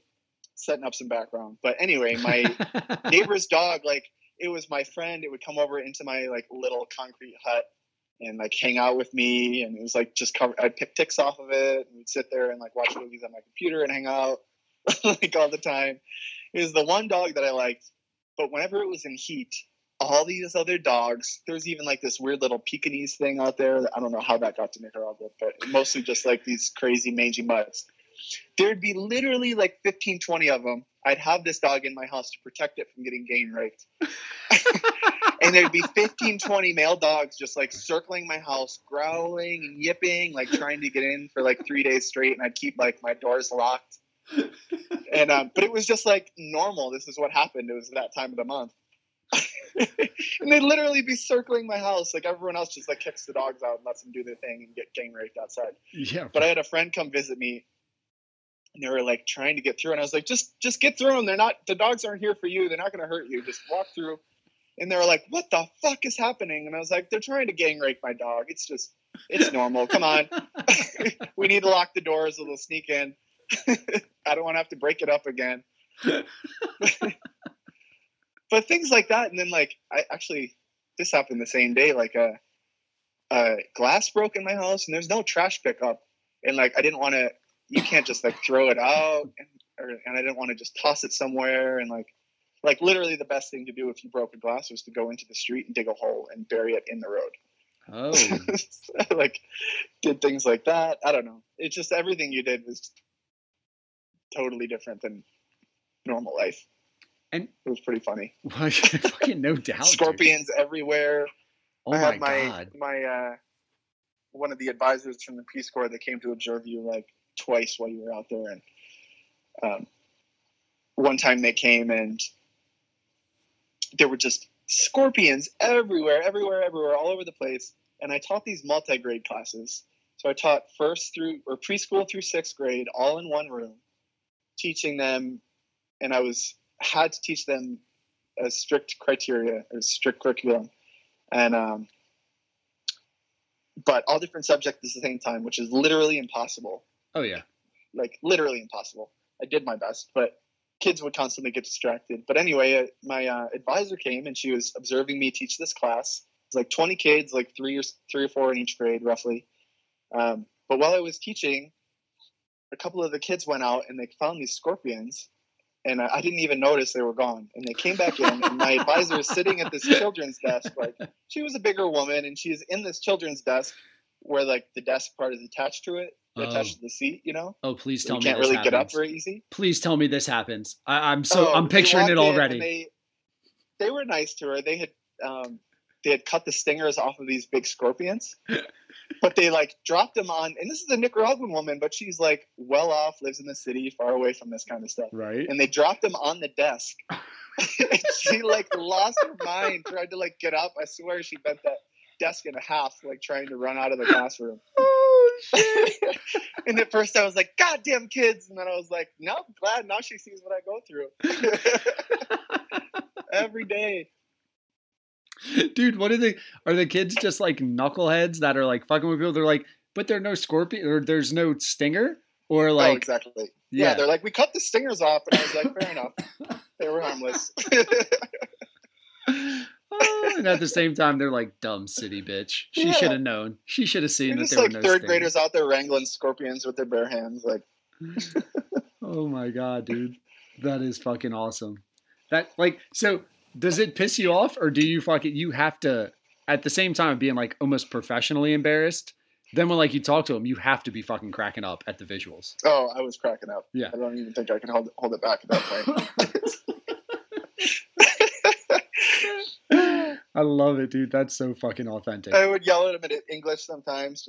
I would get a kick out of yelling at him in English because you know how like you've seen like movies and stuff where there's just like this angry Latin teacher and she starts screaming at people in Spanish and everyone laughs. Yeah. And I would like get angry and start yelling in English, and then they would laugh at me because I'm like the crazy person yelling in a foreign language, and then I would start laughing. Just to get it out, right? They're like, goddamn kids, you fucking bastards! Come on! I'm like, haha, gringo!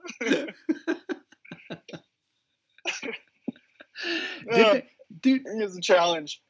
So were they looking to be taught and educated this science, or the Peace Corps is just kind of like forcing this shit on them? No. I was working with local teachers a lot. So a lot of it was like co-teaching and stuff like that. Okay. But especially in these, you know, when it's multi-grade preschool to 6th grade, like 7 different things at the same time, like you end up just either teaching all of it or half of the grades at once.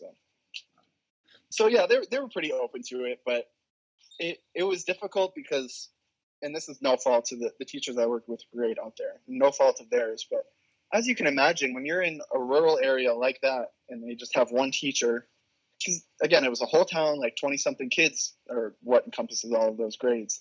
So that's why they do it. But you can't teach 7 different subjects at once. Like, it just doesn't work. Yeah.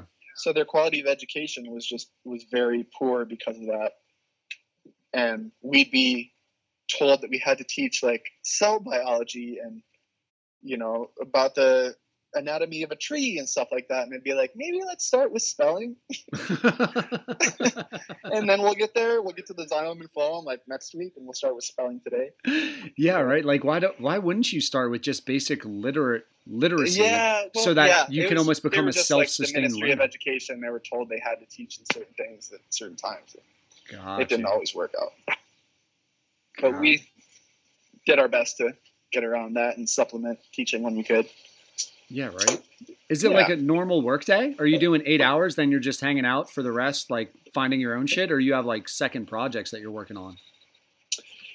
Yeah. So I worked in a few different classrooms and would go like a couple days a week in each. But I worked at least 8 hours a day. But I had all kinds of different projects going on. Like I made a playground out of recycled materials in one of the communities and did a reforestation project and a couple different things. So yeah, and a lot of other secondary environmentally related projects going on. And they don't give Peace Corps. I give Peace Corps a lot of credit for this, even though it's really frustrating at the time. They give you barely any money. They give you just enough money to survive. And then they give you a lot of resources to like get grants and stuff like that, but you have to have community involvement, have community members part of it, stuff like that. So it's not just like, you know, people from the States going and just giving things and building things for people. It's, you know, basically giving people the tools that they need to, you know, further build up their own communities. Gotcha. Yeah. And by the end, are you still the gringo, or are you just like all the kids are crying, they're just giving you all sorts of gifts when you're leaving and shit like that? Both. Oh, no way. I'll always be the gringo. I can't get that. I can't get past that one. I'd be in class and the kids, like, swear to God, second year after I was there, the kids would be there, gringo! And I'd be like, ¿Qué es mi nombre? What's my name? Like, Daniel, profe. My name is not gringo. You know who I am. I've been here for 2 years. Like, oh, okay. Those kind of kids are the best. The fucking absolute best. Those kind of kids are so endearing where they're just like, I'm going to fuck with you till the very end, man. Yep. Oh my God.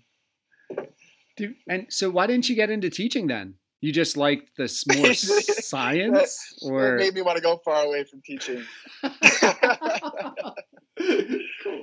don't know. I just don't have the patience for it. I loved it, and I loved the kids, and I sort of had like a unique situation. You know, there's like the whole, I don't know, Ministry of Education and the curriculum and all those problems to deal with, and I don't know, whole multi-grade. So there was a lot of challenges and made it extremely stressful, but I don't know. I did my best, and I think I left it much better, but just not as passionate about teaching as I am other things. Gotcha. Yeah. And again, I don't know how much that is due to the specific circumstances I was in or what. But yeah, right? Yeah. I was like, I still like science better. Gotcha.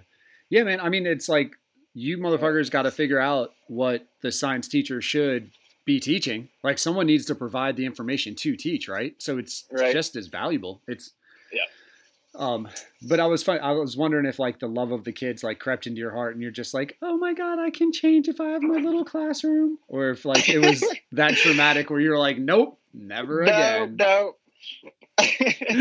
Like I said, I love the kids, and some people, the other Peace Corps volunteers and stuff did stay and do similar things in education, but I was like, this was fun, but I'm going to go back to being a scientist. Gotcha. Did you actually get to have like a bestie that you were hanging with there, or did you feel pretty isolated the whole time? Yeah, I had some good friends in my town. Nice. Yeah, a couple people. Okay. In my first town, when you're in there for the 3 months of training, they assign you with a host family for the first 3 months, and then you go out and live in a community somewhere else after that. But the first host family I was with, I had like a host cousin and a younger brother, and they were like, I don't know, 4 years younger than me, 3 years younger than me. But they were like the banditos of the town, which I was brand new and didn't really realize that at first. But I was like hanging out with the riffraff, which was fine. They were great. But they liked to drink a lot, and they would take me out to do things. Like one day, they woke me up at like 5 o'clock in the morning, and they're like, Daniel, come on. And I was like, where are we going? And they just said, El Bosque, like the forest. So I was like, okay, fine. And we like went out and we met up with like 8 other people, and they all like started drinking rum and were walking into the forest for 2 hours. And we finally got to this big farm full of cows. And I was like, what are we doing? And they were like, oh, we're going to ride the cows. And I was like, why didn't you tell me that 2 hours ago? I didn't know where we're going. And then they were like, Daniel, get on. And I was like, no, I'm not going to get on the cow. Like, we're not going to play Kill the Gringo. You get on the cow. And he's like, okay, if I get on, will you? And I was like, maybe. And he like got on this cow and started like, of course it like fucked him off after, 10 seconds. And he's like, okay, your turn. And I was like, okay, this is going to be a good story. I'll tell this one day on a podcast. It's like, fine. But I got on, and I think it's actually, if you scroll way down in my Instagram in the beginning of Peace Corps, there's a photo of this. But I was like, got on this poor little cow, But it immediately, like 5 seconds in, bucked me off, and I flew up in the air and landed on the ground on a pile of cow shit. Oh. So yeah, there's a picture of me in like a gray shirt on a cow, looking terrified, with a bunch of like drunk Nicaraguans standing around me screaming somewhere. But they got me into stuff like that every single day. Oh, God. I don't know what would happen if I lived there for 2 years. Yeah, right. You're definitely not the quality educator. 5 a.m. training sessions for cow riding. Holy shit. Right? Dude, that's awesome. So, like, they're the banditos because, like, some farmer's pissed that their cow might get hurt because these fucking town folk. Just in general, they like to go around and, I don't know, like to drink a lot. And I don't know. Nothing really harmful. They weren't like out stealing or anything. But yeah. Just annoying. And they like to, like, weed in Nicaragua is a really taboo thing. I think people associate it with, most people at least associate it with kind of like how people viewed marijuana a long time ago. They see it as extremely dangerous, and that it's going to like a gateway drug and this and that. Oh. Like, and they, like, my friends in my first town smoked a little bit, and I didn't realize how taboo of a thing it was. But in my second town, the small rural one, I would co-plan classes with teachers a lot. And I remember we were talking about drugs one day, and I was co-planning a class with this other teacher, and she goes, Danielle, and she points at this marijuana leaf, and she goes, never try this. If you try this, you start raping and killing. And I was like, in serio? Are you serious? I will never. It's like, thank you for telling me. And then you go into the forest and grab your own bud and light up just to de-stress from like, that bitch is way too serious. Oh my God, dude. Then we walked into the classroom, and of course she's saying that to the children immediately, and I'm like, well, let's talk about heroin instead. I should have said. Oh, shit. Have we heard of cocaine? I just want to go a little harder to keep them away from that. Maybe maybe actually does have some holistic properties that could benefit children with anxiety, depression, or pain, but no. You start raping and killing. First, primero fumar es loco. And you're like, what the fuck? I was like, I can't even have a conversation. I was like, oh my God, okay. It's not worth it. Dude, yeah, right? Like, you can't make them feel like shit for propagating that, like, weird, like Fox Science. Like, no, there's nothing you're changing about that. Mm-hmm. Is that like a religious thing with them? Or is that just like the government, like our CDC kind of a thing? Like, why are they thinking that way? I think more like a cultural thing. Gotcha. Like, they didn't have any problem drinking. They love rum. God, at least that depends on religion a little bit, but evangelicals not so much. But most people in Nicaragua love rum and drinking. And that's way more harmful. Yeah, I know. Like, that's what I'm thinking. And then I'm thinking, like, if you're trying to grow shit, like, it's got to be easier to grow weed than get rum, right? Like, yep. I don't know. It's called weed for a reason. Shit can sprout. Mm-hmm. So you had brought it up earlier as, like, something you were kind of not apprehensive about, but thoughtful about. Did the homosexuality, like, did that get breached at any point while you were there? Or you just, like, you were just straight Dan? Or you're just you? Yeah, I was. Am I asking that like a dick? I'm sorry. I went back and forth on it a lot. I was quote unquote straight, and like a friend of mine in the Peace Corps was like my quote unquote girlfriend. Oh, no fucking way. We still laugh about, but I went back and forth on that a lot because I was like constantly, and I asked a lot of people for advice on it, and like never got really a good response because. You know, I was involved in like the gay rights movement and all kinds of stuff. And I'm like out here in the US, like encouraging people to come out of their closet, saying what I was just talking about earlier. Like, you just need to be out and be yourself to the extent possible. Like, people will come around. They just need to be exposed to this and see that it's normal. And then I was like thinking I was a total hypocrite when I was out there. So I was like, fuck, I'm just like hiding who I am. and not talking about it and like making up a girlfriend and all this stuff. But at the same time, I was out there for a relatively short period of time in the grand scheme of things, 2 years. And your reputation is so important out there, especially, in a town like that. Your personal life is, everyone knows your personal life. There's no barrier between your personal and your work and professional life. And I really needed, in order to be successful in my job, and they really pounded that into you in the Peace Corps, I really needed to be respected in my community. And had to be someone that, people listened to and that they liked and wanted to talk to.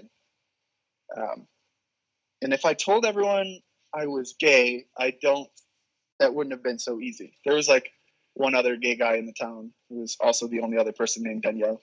Oh shit. and he was like flaming, and he was like one of the smartest people in the town, and he had stuff going on, but people like talked behind his back and said nasty things all the time. People did not respect him very much, regardless of like how intelligent and smart he was. Right. So it was like, it was a really difficult trade-off to make there. I was like, being a total hypocrite, but also I have to be respected in this town. And a lot of times, like, getting people to change their attitudes towards a certain thing like that doesn't happen that quickly in 2 years. And I don't know. I did some things. I worked with like a group in the Peace Corps there that of other volunteers that educated it was mostly for the Peace Corps, educated Peace Corps staff, but also like host families and stuff like that on the LGBTQ community and oh shit, I didn't what it means that. to be part of that community and stuff like that, and had some really interesting experiences, but all that was sort of outside of the community I was living in. Gotcha. Yeah. Is it straight machismo, or is that oversimplifying it, or is it I guess just more religious? That's a big part of it. Right, because when you're talking about the drinkers, I mean, if you're the dudes that are waking up at 5 a.m. to like get drunk and ride cows, I'm imagining you're not so much into the church as more into the machismo. Some of them were surprisingly religious at the same time. Really? But no, the machismo is real. That's a huge thing there. But I found like again, back to the group when I was teaching about the LGBTQ community and even things down to like basic terminology and what it means to be part of that community and being sensitive to people in that community and stuff. We were teaching, first of all, Peace Corps staff, which is in the country, mostly Nicaraguan staff, and host families. And this one specific group was in the capital city of Managua. It can be kind of dangerous. So the Peace Corps hired taxi drivers. They were just like regular Nicaraguan taxi drivers, like as local machismo Nicaraguan as you can get for the most part. And just hired them because they had a reputation of being like safe. But we would get to know them because anytime we were in the capital city, we had a list of people we'd call and they would like come get us and drive us around. But again, like local as can be, but they interacted with us a lot. And we gave one specific class to them to talk to the LGBTQ community. And I was like kind of nervous. I was like, this is like a crazy local group. Like, I don't know how receptive they're going to be to any of this or like what this is going to be like. But it turned out to be the best class that we gave. Really? Because they were like, because all the other Nicaraguans and stuff, like they were professionals. Like there's a big economic disparity. Like most of the country is so poor, and like a smaller section is like professionals makes a pretty good amount of money. There's like barely any middle class. And like more professional, they're like two totally different cultures almost to an extent. But the regular Peace Corps staff was like open and professional and knew how to like not be offensive and like trying not to say the wrong thing, blah blah blah. Oh yeah, but they're all fucking street with being it, blunt and like asking any question they had.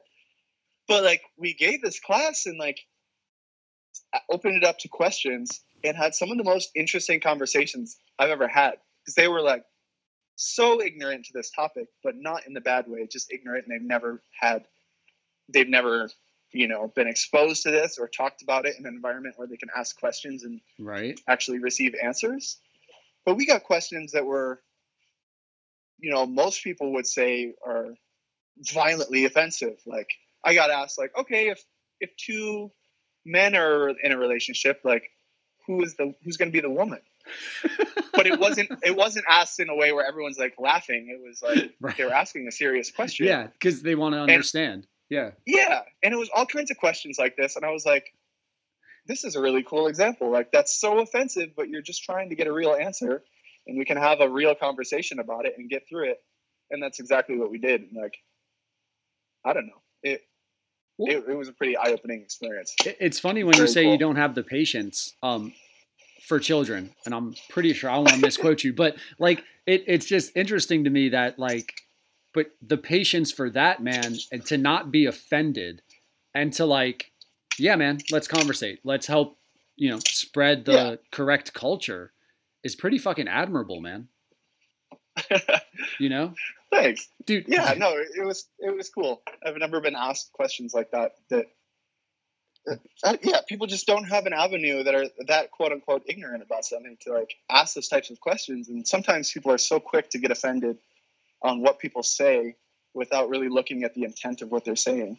Oh, yeah. People are really like at it looking for some type of knowledge or understanding, something like that. Just don't understand a certain topic. Yeah, and some of these topics are difficult to talk about. Well, yeah, if you were fucking raised for 45 years of your life believing one thing, and then you're like, wait, that's different. Like, yeah, there's going to be some weird. And all cultures should like be careful not to ask a question that might be offensive. But sometimes just questions are tricky to ask if you don't know what you're talking about, and that's why you're asking questions to begin with. So. Yeah, dude. So, do you watch The Office at all? Yeah. Okay. Do you remember when Dwight and Angela found out? I think it might have been either they discovered that there was a gay person in the office, but they go to Toby and they start asking about how gay people have sex. Do you remember the end of that episode? No, I don't. Oh, Jesus, dude. Dwight Schrute with his country ass goes, so please tell me how do you know which man opens his penis to receive the other? There you go. Yeah, right. And like, but The Office does it in that way where you can't be mad because you just see Dwight's vulnerability in that moment to be like, this doesn't make sense. I can't consider these things. And like, when you're talking about those taxi drivers, they're almost coming from that same like cultural blindness of, I've never seen, like, I don't see this shit. I don't understand how this works. What are the norms, Mm-hmm. God, dude, that's one of my favorite and I don't remember the episode, but I just remember Angela and Dwight going back there, like trying to figure out, and poor Toby is just sitting there like, what the fuck? Why did I choose human resources? I'll have to look it up. That shit, it was one of the best endings. Oh my God, dude. Jesus, teaching I can't even say the word, Nicaraguan taxi drivers about LGBTQ culture. Wow. Like, it was a trip. Dude, I bet. All right, man. Well, dude, you've given me 2 hours of your time at this point, which I really appreciate. So let me get you out of here on this. And though you very slickly tried to talk about my podcast being great, though you've never listened to it. I listened to a couple episodes. Come on, man. I don't go into things that blindly. Okay, good. Yeah, right? So it's not a total phishing scam. Just got to verify. I try to end all podcasts with this. And you've given me a bunch already. But can I get your best first for last? We've saved the best first for last. Sponsored by Abstinence. Waiting makes it worthwhile. My best what? First for last. What do you mean? Oh, come on, man. I'm failing already. No, you're not. when you put people on the spot, they fail. Like everybody honestly has. Yes. Because I give no best first. I give no heads up, and because I like the authenticity of it. So best first for last, just like best for last. Do you have a best first experience that would just make first experience? Yeah, okay, best first for last. I'm really into alliteration, so I just love the way the best first flowed with best first for last. So yeah, best dope ass. I'm on the spot. First experience for anything that anyway, it doesn't have to connect to any of the amazing, I'm super jealous of the experiences life that you've lived already. I guess the one thing it can't be is your first reaction to being asked to be an official tour guide, virtual tour guide about Hawaii to an ignorant podcast host. Don't make that your best first. Okay. All right. I'll try to avoid that. My best first. You know, when I started, I don't know why this popped into my head, but when I started this current job as a biologist for all these remote Hawaiian islands, I led a team out after working here for like 3 months, and I led a team of biologists out. And the first island we landed on was Tern Island in the French Frigate Shoals. And my background's on marine biology, but this island is just so covered in birds. Like, I swear, a square meter has 3-4 different birds in it. Underground, above ground, sitting on the ground. These giant albatross chicks that are 2 feet high, but it's still just a baby bird trying to peck you that are sitting there, and other birds dive bombing your face. And the like boat dropped us off and then just sped away, and we're standing there, and I was just like in complete awe of the wildlife. There's like these birds called red-footed boobies just landing on your heads. And I was just having this like amazing moment, but at the same time, I was out there bringing this this girl that was this videographer out that was doing a film, and she gets off on the island with like her 1,000 pounds of gear, and goes, "I think I'm afraid of birds." And I was like, "Girl, you have to get over it right now." But I just the like amazing wildlife experience cut with that was like one of the most amazing experiences of my life. Hilarious. How did you like? Was it that easy to talk her off the ledge, or was she like kind of traumatic with it for a bit more? Well, I think she realized the same thing I did. You're on this tiny, tiny island, literally in the middle of nowhere, and can't get off. Like, you don't have any choice except to swim away to get away from the birds. God. Red-footed boobies. So they're aggressive? Why are they hitting your head? No, the red-footed boobies just like to perch on things. Because there's not many tall things out on the island, so they just like see your head, and they don't have any natural fear of humans, so they just come and land on you, and you walk around doing a survey, they're still landing on your head. And like, are you swatting at them, or are you feeling like, man, this is kind of cool? These are past swatting like flies. These are like big, I don't know, 15-pound birds. Holy shit, dude. So like, what do you do when they land on your head? You just walk and let them? Yep, basically. Shut up, man. You can like duck and get them to go away if you want to, but it's kind of entertaining. You don't worry at all about like the bird shitting on your back or anything like that, or like, oh, you're getting shit on left and right. It's already happening. It's already happening. Oh my God. How are you okay with that? What is wrong with you, Dan, that you're okay with that? Why is that a day of work for you, Dan? What the fuck? You shouldn't be. You just got to adapt to new realities, you know? Dude, I love it. Adapt to new realities. Like, this is what my life is now. I'm just covered in shit for the next few weeks. It's okay. Oh my God. That is, but like, again, at the end of the day, man, when are you going to get to fucking go on podcasts or go to cocktail parties or what the fuck ever, and just be able to be like, you know what I could really break down for you? The type, amount, and smell of red-footed booby shit, and how hard it is to get out of your clothes. Like, there you go. Like, who else fucking gets to do that, man? That's amazing. Jesus. Dan, dude, that's man. Like, so I'm so grateful for your time. I really appreciate you taking 2 hours to just fucking chat with a stranger in Delaware, man, and let me get to know you. Let listeners get to know you, dude.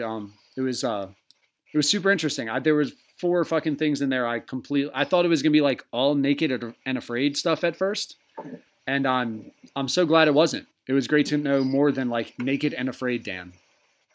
Yeah, thanks for having me on. It was great. Yeah, dude. So appreciate it, man. And thank you so much, man. All right. Have a good one. Thanks, you too. Talk to you later.